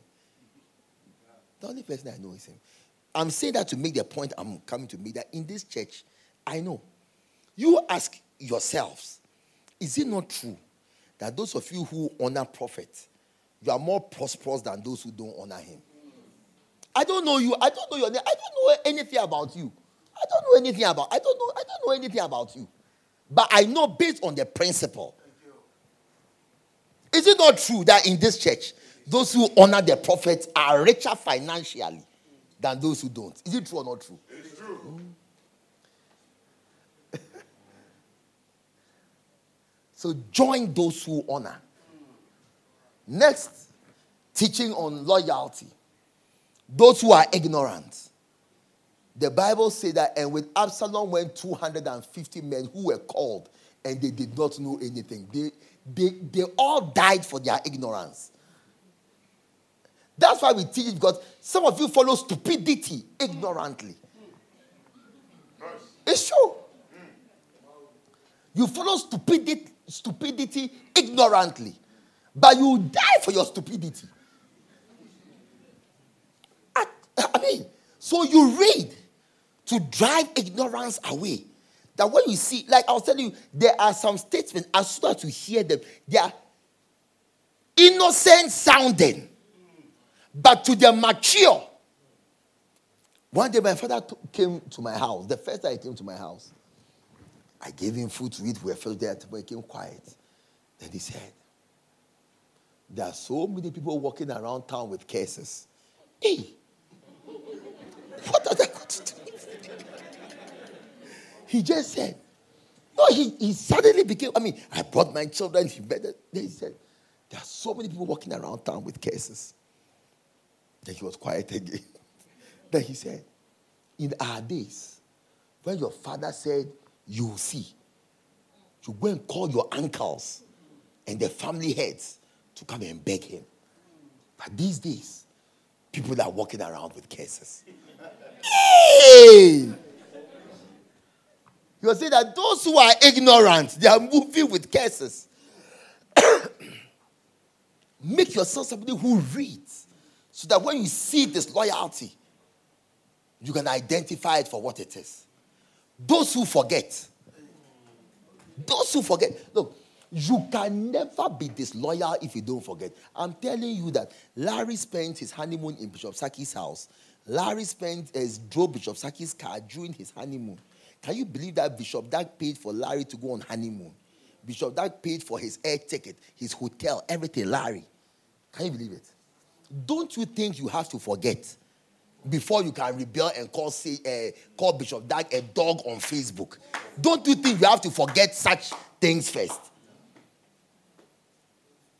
How when you wrote your book, Bishop Dag opened his churches in London for you to go and launch your books and collect. Don't you think you have to forget all these things first? You can never rebel if you don't forget. It is totally impossible. Because when you remember, it will prevent you from misbehaving. When you remember. But in order to be successfully disloyal, you have to blank out your memories. Oh, yes. There are times, there are times I'm unhappy with my wife about something. But I remember when we were poor and we had nothing. I had nothing. She still loved me like that and never complained. Today, as I prospered, if I'm unhappy with her, it doesn't mean I should pretend like I've always been the way I am. I remember one day she said she wanted a laptop for her work. I said, okay, I'll buy it for you. Then she went to get some complicated laptop. Have you seen the one that can be both a tablet and a laptop? And then when you use it, you can turn the screen. Hey, I said, but me, I don't have some. That thing you say you want, I don't have some. Anyway, I paid it for her. Then she said she wants a laptop bag. As well, they went to bring a bag by Givenchy, laptop bag by Prada. Share, I squeezed my face. I remember. I said, buy it yourself. I won't buy it. I remember. I said, they should find this type of laptop that they read Ziahan. Or Wuhan. But I remember. Listen, I remember. I was driving to work one day. I got to Apenkwa Bridge. Then I heard the voice of God. Why don't you buy it for her? What will it cost you? Why don't you buy it for her? I heard the voice of God. We're out on Apenkwa Bridge. Then I heard the voice of God. What are you doing? Why don't you buy it for her? And my heart smote me. It's true. You see, you can never be evil except you forget. If you are somebody who remembers, you always do the right thing. Amen. Remember today how you are happy with Prophet. Remember how you are happy with him. The Bible says, shall we receive good of the Lord, and shall we not with him receive evil also? So if today you are happy with him, and tomorrow he does something and you are angry, why do you behave like there have never been good times? Why do you behave like there have never been good times? Why? You see, and like I say, these are some of the things that confuse us about these boys. Because we remember that's the problem. We remember the good times, but they only remember evil. But we remember the good times. We remember them in the university. We remember driving with Larry. I remember driving with Larry. Do you know Larry is my cousin? He is my cousin. I remember driving with him, dropping him at home. I remember. Now I can't talk to him.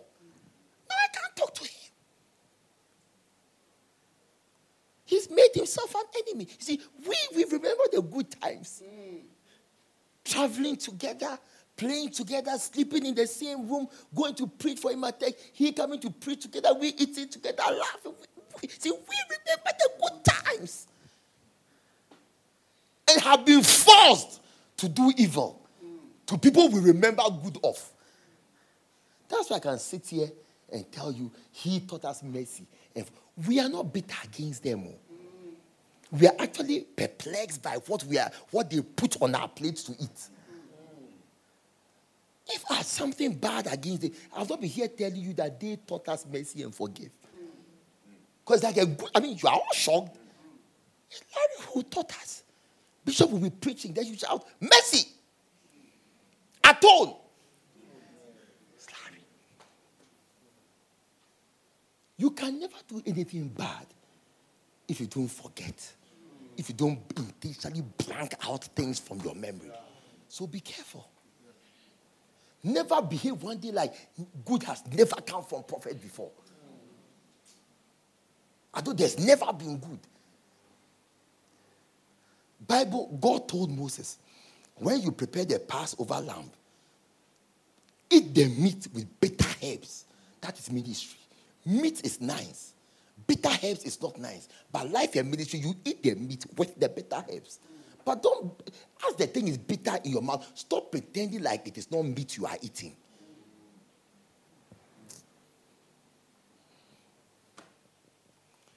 Those who leave you. May you never be a leaver.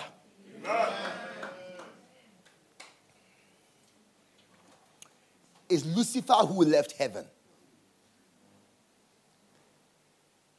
Michael, Gabriel, they went or they go, but they don't leave. They are in heaven, then they go on assignment and return. Never be somebody who left. When you leave, you don't return. And the Bible says a son is forever. A hireling flees, but a son is forever. Make yourself a daughter that is impossible. Oh, that even in your anger, do you know that anger is not evil? The Bible says be angry. So being angry is even a commandment. Yes, being angry is a commandment. Say, be angry. It's a commandment. Be angry. But it says, but sin not. Don't let your anger lead you to sin. Everybody, you should have boundaries. Things you can simply not do. Build boundaries. That I can be angry about something prophet will do, but it doesn't mean I'll insult him. It doesn't mean I'll leave the church. It doesn't mean I'll criticize him, even if I'm angry. Because he's a human being. Don't be one of those who live. It's the spirit of Satan that lives. Satan was the first leaver. And he's the one who inspires people to live. A, those who pretend.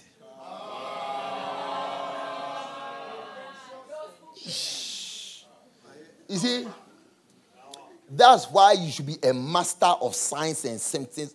All these books I'm talking from, it's actually one book. It's all loyalty and disloyalty, and each book is a chapter. But it will be so big that we've broken it down into books, but it's actually one thing. They are all signs and symptoms of disloyal people. Hey, have you met a pretender before? Do you know that one of those boys, his name is Sir Duncan? Do you know that 2 weeks before he was on Manasseh Azuri's page, he was in Bishop Dark's house, swearing to Bishop Dark that I can never buy the hand that feeds me. Those who pretend. So Bishop Dark was saying, Daddy. So that's why sometimes that word daddy,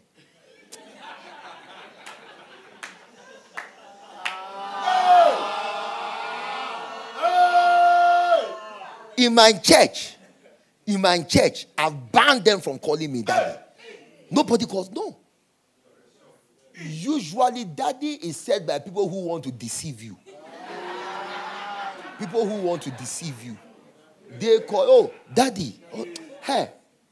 Because you see, one day I was working at the Kodesh and some guy, he called me and my wife is like his pastor.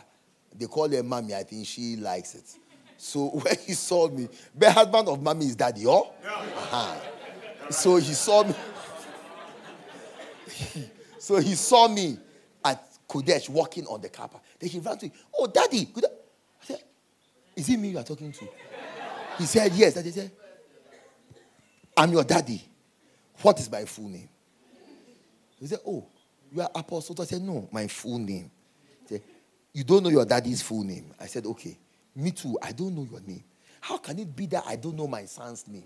Then I asked them, have you ever listened to my preaching before? Have you ever attended my church before? I dragged him down. Then I said, you cannot just meet people and be calling them daddy. What makes me your daddy? Eish.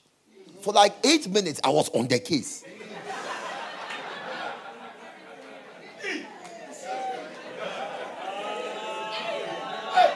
Listen. Then at the end, I smiled and put my hand on him and told him that the reason why I'm doing this is because if I am not your daddy and you relate with me as your daddy, when you meet your real daddy, you won't relate with him well because you are somebody who doesn't understand relationships. Yes, it's true.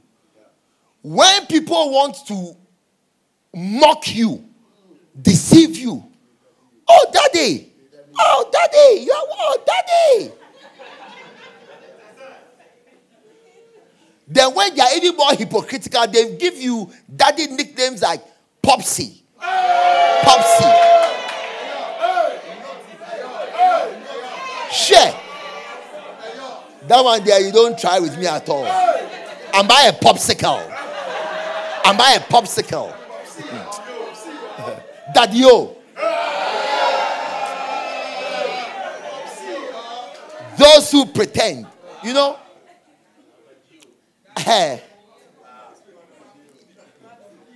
Absalom was a pretender. He will go and stand at the gate as though he cares about the people. Oh, your case is good and right. There's no man deputed. He pretended to Amnon that he loved him. See, I'm saying this, you wait till the end. He pretended to Amnon that he loved him, invited him to a party. He pretended to his father David that, he really loved his brothers, wanted to do a party for them. He reaped it by getting a harvest of Hushai. We should change his name from Hushai the Archite to Hushai the pretender. When David ran away, Hushai came to David and David said, you're an old man, you cannot walk fast and everything, but you know what you can do for me. Go back to Jerusalem. Go and tell Absalom that the way you were loyal to me, you'll be loyal to God. He has Ahithophel. I know Ahithophel. He has been my counselor. When Ahithophel speaks, it's like God has spoken. So I need you when your job is to counter the advice of Ahithophel. You don't worry. Anything Ahithophel says, say the opposite. Don't think. Just say the opposite, because anything Ahithophel says will be true. And just say the opposite. So we'll be safe. And Hushai said, okay. If Absalom had read those who pretend,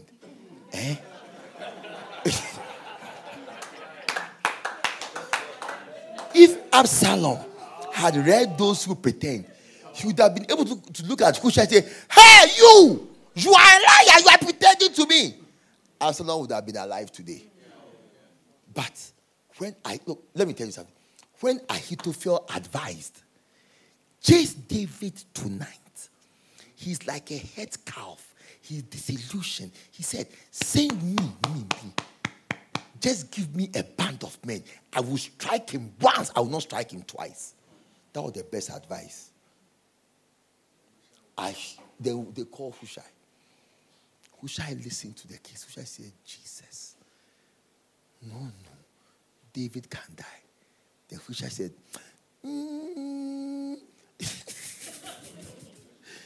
be very careful of people who think before they talk. They are liars. I'll show you a sign. When you ask somebody a simple question on WhatsApp, where are you? It's either I'm at home, I'm in the office, I'm in the taxi, I'm in the trotro. There you see typing.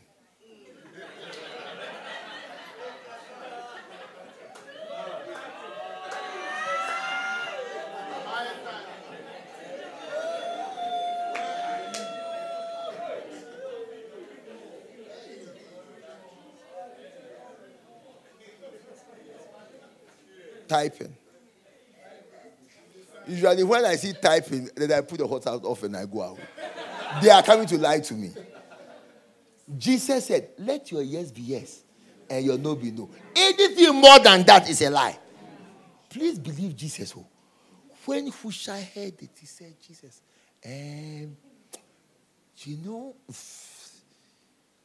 Ahithophel has spoken, but you know something, your father, you know him. He's a terrible warrior. Remember when he killed the bear? Remember when be careful of advice that instills fear. Let's have the branch. Hey, what if we can't pay the rent? In the COVID year, be careful of advice that makes you afraid of implementation. It is not good advice. Anything can be done. Everything can be done. Yes, anything can be done. Everything can be done. Be careful of people who frighten you from doing what you want to do. Then Hushai said, but I'll show you a secret after. Then Hushai said, no. By now your father is wild. If you attempt tonight, he will kill you. So what we'll do is you wait. Organize your men. Ahithophel said, I'll go myself. Hushai said, you go. You identify pretenders by they don't want to do what they are saying you should do. If it's good advice, why don't they want you to do it? Hushai said, I'll stay. You, Absalom, go. Absalom looked at the thing. He said, check this out. When Ahithophel heard the advice that Hushai had given, that the king was planning to take Hushai's advice, Ahithophel said, Jesus, it's over. He went home and killed himself. He said, if I don't kill myself, David will kill me, so I might as well kill myself. Ahithophel, being very wise, could see through the pretense so that it's over. But check this out. Check this out. When Ahithophel told, when I finish, I'll leave the conclusion to your imagination. When Ahithophel told Absalom, go and fornicate, Absalom said, it's a good idea. When Ahithophel told Absalom, I'll go and kill your father, Absalom called Hushai for advice. When he came to the fornication part, why didn't he ask if it's a good idea? That one day he went to do it straight. Most disloyal people are immoral people. When the immoral advice came, he quickly jumped at it. Quickly went to spread the thing. Charlie, some girls, they view, Charlie, the girl did town. Go break. Most orangus are immoral. I leave the rest to your imagination. Those who accuse you, you will be told the opposite. Look, in the ministry, you will hear something. You won't like yourself again. Satan is the accuser. When Satan tries everything and fails, he comes to you as the accuser. That's why the pastor who was starting branches, sending people, a lot of those branches have become cathedrals. But as he was sending pastors to go and have branches, the accuser came and said, Charlie, he's sending their husbands away so that he can have access to their wives. You see, the accusation is meant to stop you. Because if you are a good pastor and you hear something like that, you say, oh, hey, maybe the people are not happy to go. Meanwhile, their husbands themselves, it hasn't occurred to them that they have been sent. The people who have been sent, it hasn't occurred to them that they have been sent and their wives have not been sent to. But Satan standing by always has something bad to say. Zechariah chapter 2 verse 1. And I saw Yahushua the high priest. And I saw Satan standing at his right hand. And he accused him of many things. Many things. I saw Yahushua the high priest. Every high priest will be accused by Satan of many things. His garments are dirty. The Bible said that all that happened was the Lord said, the Lord rebuke you. The Lord rebuke you. You must meet every accusation with a rebuke. Yes, the Lord rebuke you.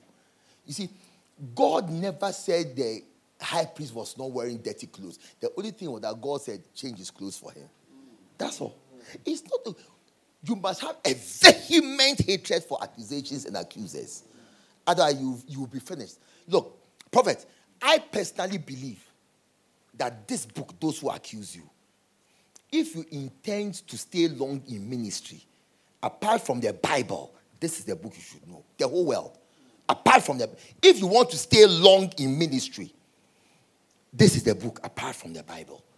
Otherwise, you won't survive. Moses' ministry came to an end because of accusations. Jesus' ministry came to an end because of accusations. The Bible said that, and they accused him, and they brought many charges against. For 6 days, they were examining the white lamb without blemish. They could find nothing. Then the Bible said that, and they brought through malefactors that they might accuse him straight to the cross. As soon as accusers came in, straight to the cross. Moses, the same. I'm thinking they accused Moses until he disobeyed God. Oh, yes. Fear accusations. Look, Jesus said, the only reason why I'll permit divorce is adultery. I have never, ever, ever seen a marriage break up because of adultery. Always accusations. This book here is the top marriage counseling book. This one. Those who accuse you. When the devil has tried everything and fails, because behind every accusation looks like truth. Those who are proud. My God. The Bible says that God knows the proud from afar. God doesn't deal with proud people though. Hey, you see in this church, when they say Manasseh, they see the whole church. Hey, whatever Manasseh means, I don't know. But it's a hey, as they are saying Manasseh. Prophet, let me whisper something to you. Do you know that as everybody shouting Manasseh, some people's faces are straight?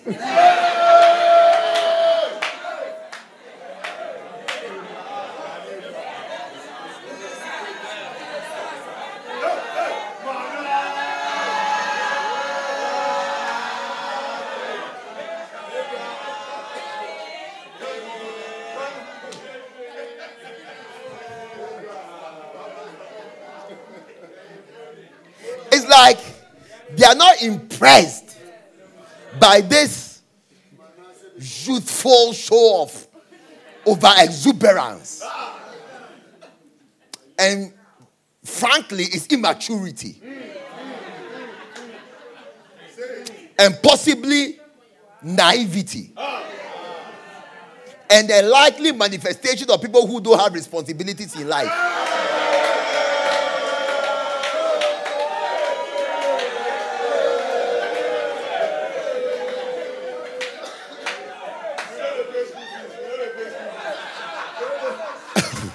And in summary, it is childishness.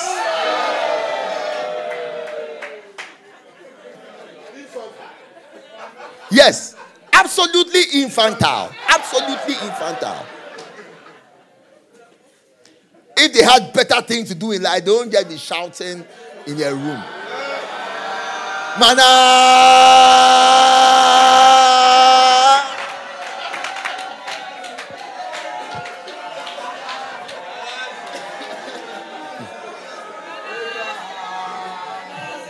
Listen, if you don't believe me, if you don't believe me, ask those who lead their praise and worship. When they are leading, there are some people, they don't look at their face.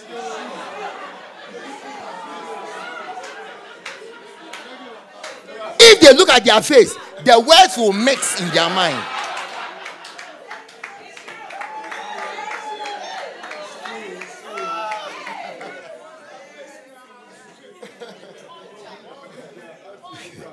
When they are leading a praise and worship, they want to lift up their hand, but they can look at somebody, then they'll keep their hand down and just sing.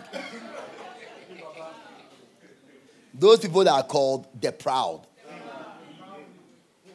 But you know, Jesus gave an instruction.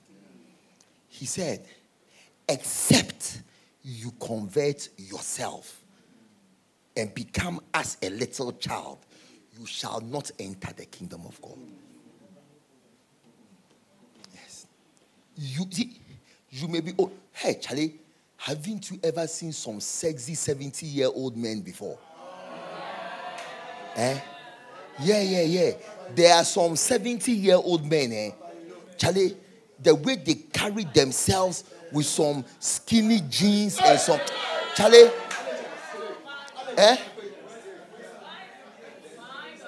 and then, a stick and then some loafers. And then they'll open this guy, he's a bad man. Like when you see him, he's a bad man. No. But you see, what it is what we are describing is somebody who had converted himself into a child. So you can see that it even makes the person look attractive. Oldness is not attractive. Who likes an old car? A new car. Yes. New car. The newer the car, the better. Yeah. In the same way, the newer the spirit. That's what the Bible says, that we should renew our youth. That's what when you wait, he that waits on the Lord shall renew. You see, God expects us to remain young and fresh. Not old and stiff and proud and moving. I was telling you about the wife that I was talking to yesterday. So like, she was still. I thought it was a screenshot. So today I was talking to her and I told her that, Yesterday, I told the people about what you did.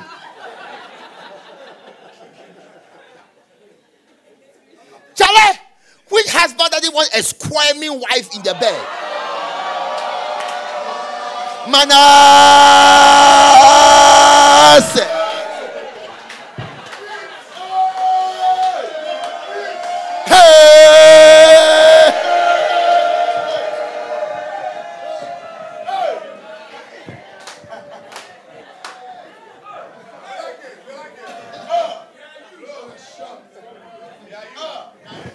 It's like the wife with like spaghetti that the water is moving.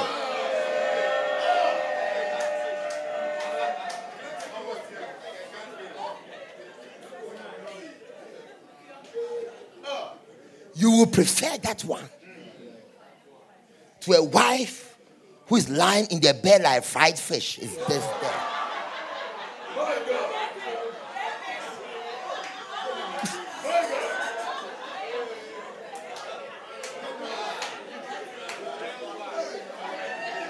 Fried fish. It's just like that. And have you seen that when they fry fish, the mouth opens?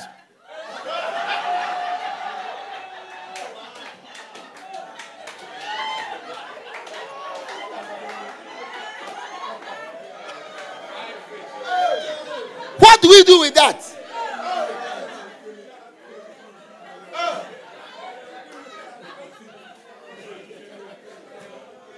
You see, one of the ways the Bible describes pride is to have a stiff neck. Stiffness is a manifestation of pride. Stiff. It's not good. I'm just quoting the Bible. Stiff is not good. Movement is good. Activity is good. Agility, good. Flexible, good. Malleable, ductile, good. Shouting is good.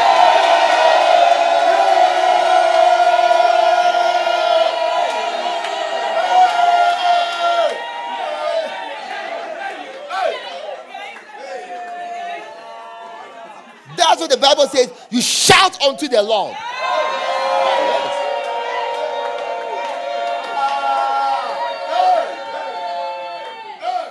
Yes.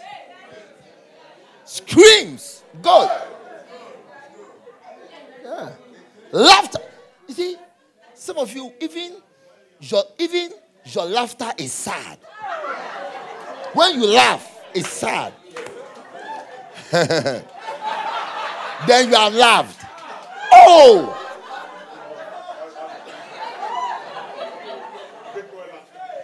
Look, the first day I met Prophet, we laughed. Look, when I left him, I had a headache from laughing.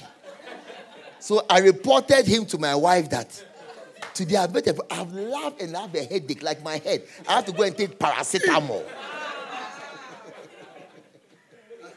Look, I have never in my life met somebody day one and I fall in love with the person. No.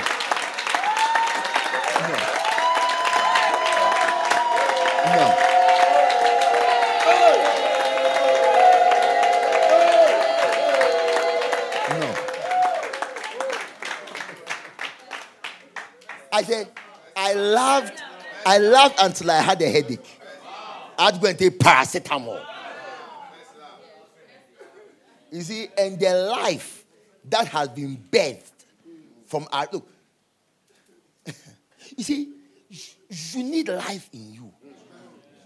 The Bible says that until the Spirit of the Lord moved, there was darkness. The Bible says that until the Spirit of if the Spirit is in you, there will be movement. The Bible says that if the Spirit of him that raised Christ from the dead dwells in you, he shall quicken, make alive, cause a movement. Who should I? If your wife is anointed, she'll be moving in the bed.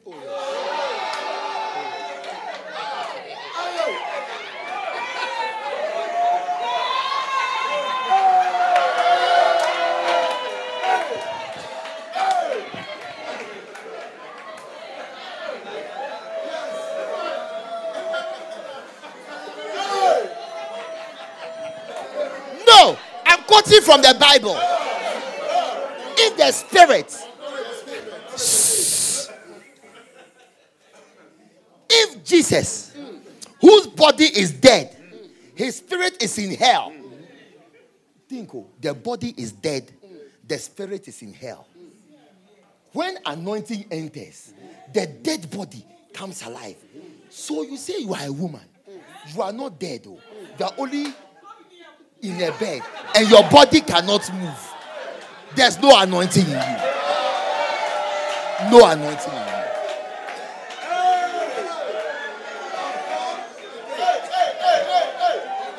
According to the word of God.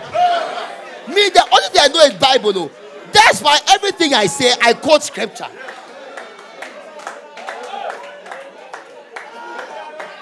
You don't believe me? You check. You check. The ones who move more, you see that their prayer life is more. You check. Anyway, it's proud people we are talking about.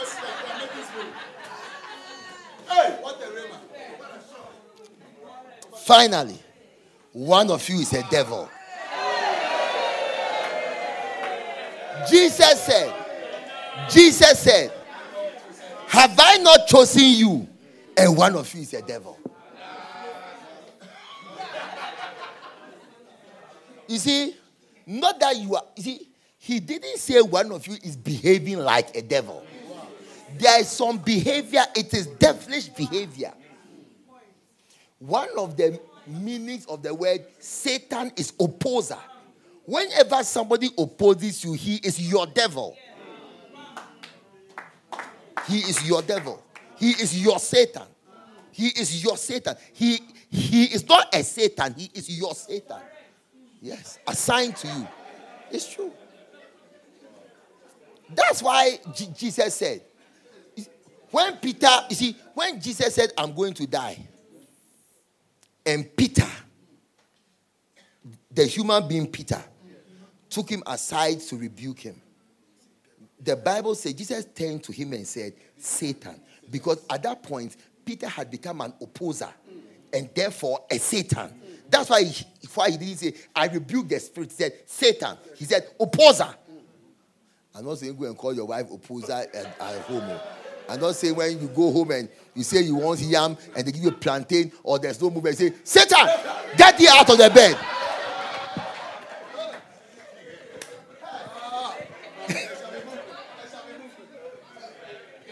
Hey! Don't go and misinterpret my preaching at home.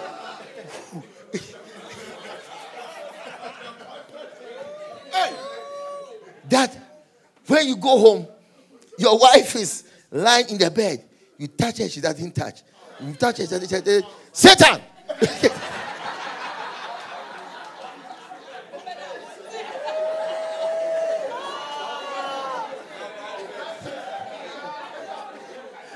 Because she's opposing your intentions. He said, hey, I beg you. That's not what I'm saying.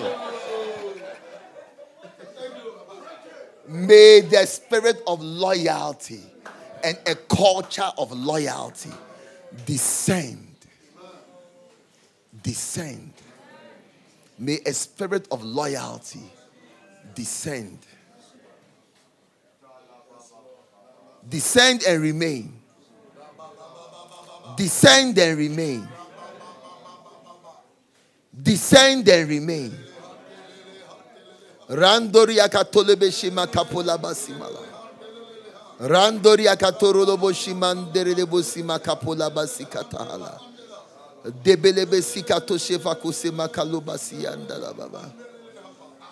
Descend and remain. In the name of Jesus.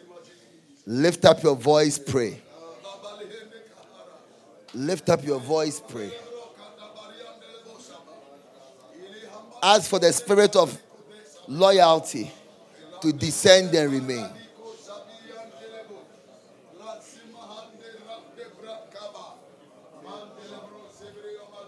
Zilabosi yakatayaba.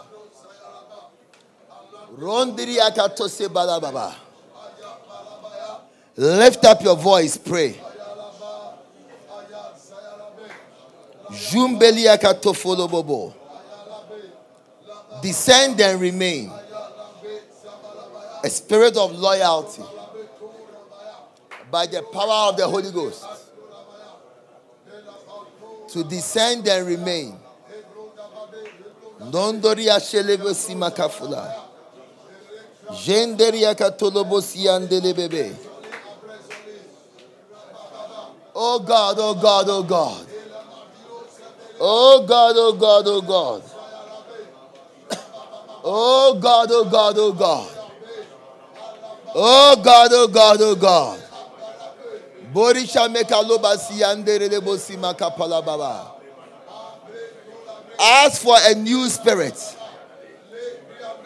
Create in me a new heart. Create in me a new heart. And renew a right spirit within me. Dobelebo seyandelebo simokoto falibo seyandala baba. Bazundeli akatolobo simakapayaba. A new heart. A new heart. A heart of loyalty. Pruning out of me every disloyal tendency. Dig out of me every disloyal tendency. Cut out of me every disloyal tendency. Ralabasumeka palabasumekataya. Bazunderia katolobo simaka falaba. Zebelebe simaka bulaba siyanderebo simakataya. Zondoro shimaka pulabaya. Bashumeka fire. In the name of Jesus. Father, I thank you for the new thing you are doing. Thank you for the future of Potter's Family Chapel, that is according to your perfect will. Thank you for your servant, Prophet Alex Armstrong. I thank you for the new life and the new work you've put in his hands. That it is you who works in us, both to will and to do of your good pleasure. So I thank you that you've made him willingly able to do and accomplish and over-accomplish. I thank you that he shall see the result of his labor and shall rejoice in it. I thank you for goodness and mercy that follows him all the days of his life. In the mighty name of Jesus, I pray with thanksgiving. Amen. God bless you. Please take your seats.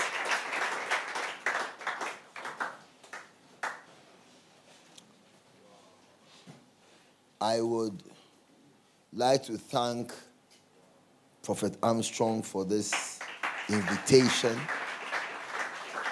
and for opening up his heart and his ministry to me. I would like to thank him for receiving me. I would like to honor him for how he has received the ministry of Bishop Dag Heward-Mills, how he has helped the ministry of Bishop Dag Heward-Mills, my father. Pray that God will also, whatever he has done in secret, to help Bishop Dag Heward-Mills, my father. May God reward him openly. Yes. Everything he has done in secret, may God reward him openly. And I pray for all of you that may God bless you with the rewards of loyalty, because there are rewards for the loyal. And I thank you that you are all going to be like Aaron's and hers, holding up the hands of your prophet, that he may accomplish. Remember that everything he accomplishes is for the whole church and not for him. May the peace of God that passes all understanding guard and guide your hearts in Christ Jesus. Thank you so much for receiving me these 3 days. Stand to your feet. Put your hands together. Let's welcome Prophet Armstrong with a shout of praise. Amen.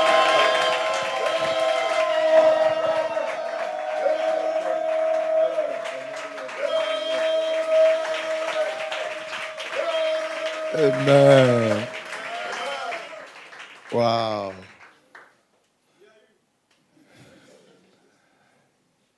I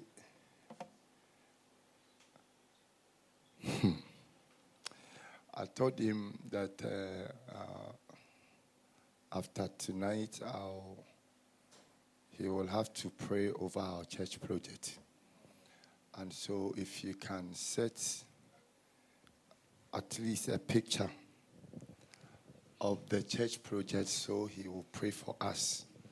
And the grace that is upon him. God has used him to build a lot of churches. So stretch forth your hands here. If you have some of the pictures, okay. Shasuke Palis Kamakasiala. Rabbi Shandoroloboshi Makafula. Zibalubashi Akatufalibo Simakata. Yalabasume, the mic. Barando Roshi Makapalibo Simakaya. Zaluba Sumanteria Katuho Shimakafula. Banderia Katolebe Shimakafula. Sikete Elebeke Lebusaba. Rondoria Kateyandere Simakafulobo Simakata. Zibele Kaluba Simberea Kato Obelebe Simakafula. Bazundoria Kashiandere Simakatola Basima. Eyande kashun doro shimeke lebo sima la abuzondo kishemeke lobo sima gadula. The hands that have started this project shall finish it. And they shall be with shouts of grace. Grace. Grace. That you are the one who has accomplished it. We commit this building into your hands. Your word says, except the Lord build the house, he that builds, buildeth in vain. I declare that for every block that is laid, let your angels lay 10 more. For every bag of cement that is bought, let your angels supply 10 more. Zabulosia. Let the windows of heaven be opened. Let the courtesies of the Holy Ghost send supplies. Now I declare in the realm of the Spirit, send helpers. I pray that they will be there and people will deliver bags of cement, trips of sand. They know not who. Let your angels send supply. Let the ravens bring bread and meat in the morning, and bread and meat in the evening. Let the brook never run dry. Let them find gold in the mouth of fishes. Let the supply be multiplied. Like 2 fish and 5 loaves fed 5,000. Bazuke aluba simaka. Gizulaba. I declare that before they know they have a need, let there be already abundant supply. Before they know they have a need, before the next stage of the project, let there be supply waiting. Koroshi makaloba siyaka tolobo simaka. Zumberi akota. I pray for everybody in this church, home and abroad, whose hand is in this project, that you also build them homes. Kanzuri akato. I pray for Prophet Armstrong's heart, let it not fail. Let it grow stronger. Give him the anointing of Caleb, who grows stronger in his old age than in his youth. I thank you for more cathedrals. Kaluba Sima Katola. I see many more cathedrals and church buildings. I see many more cathedrals and church buildings. This is one of many. Gandoriandorolobo Shimaka. Kaloba, by the anointing, it is accomplished with great ease. In Jesus' name. Thank you for this testimony. Amen. Amen.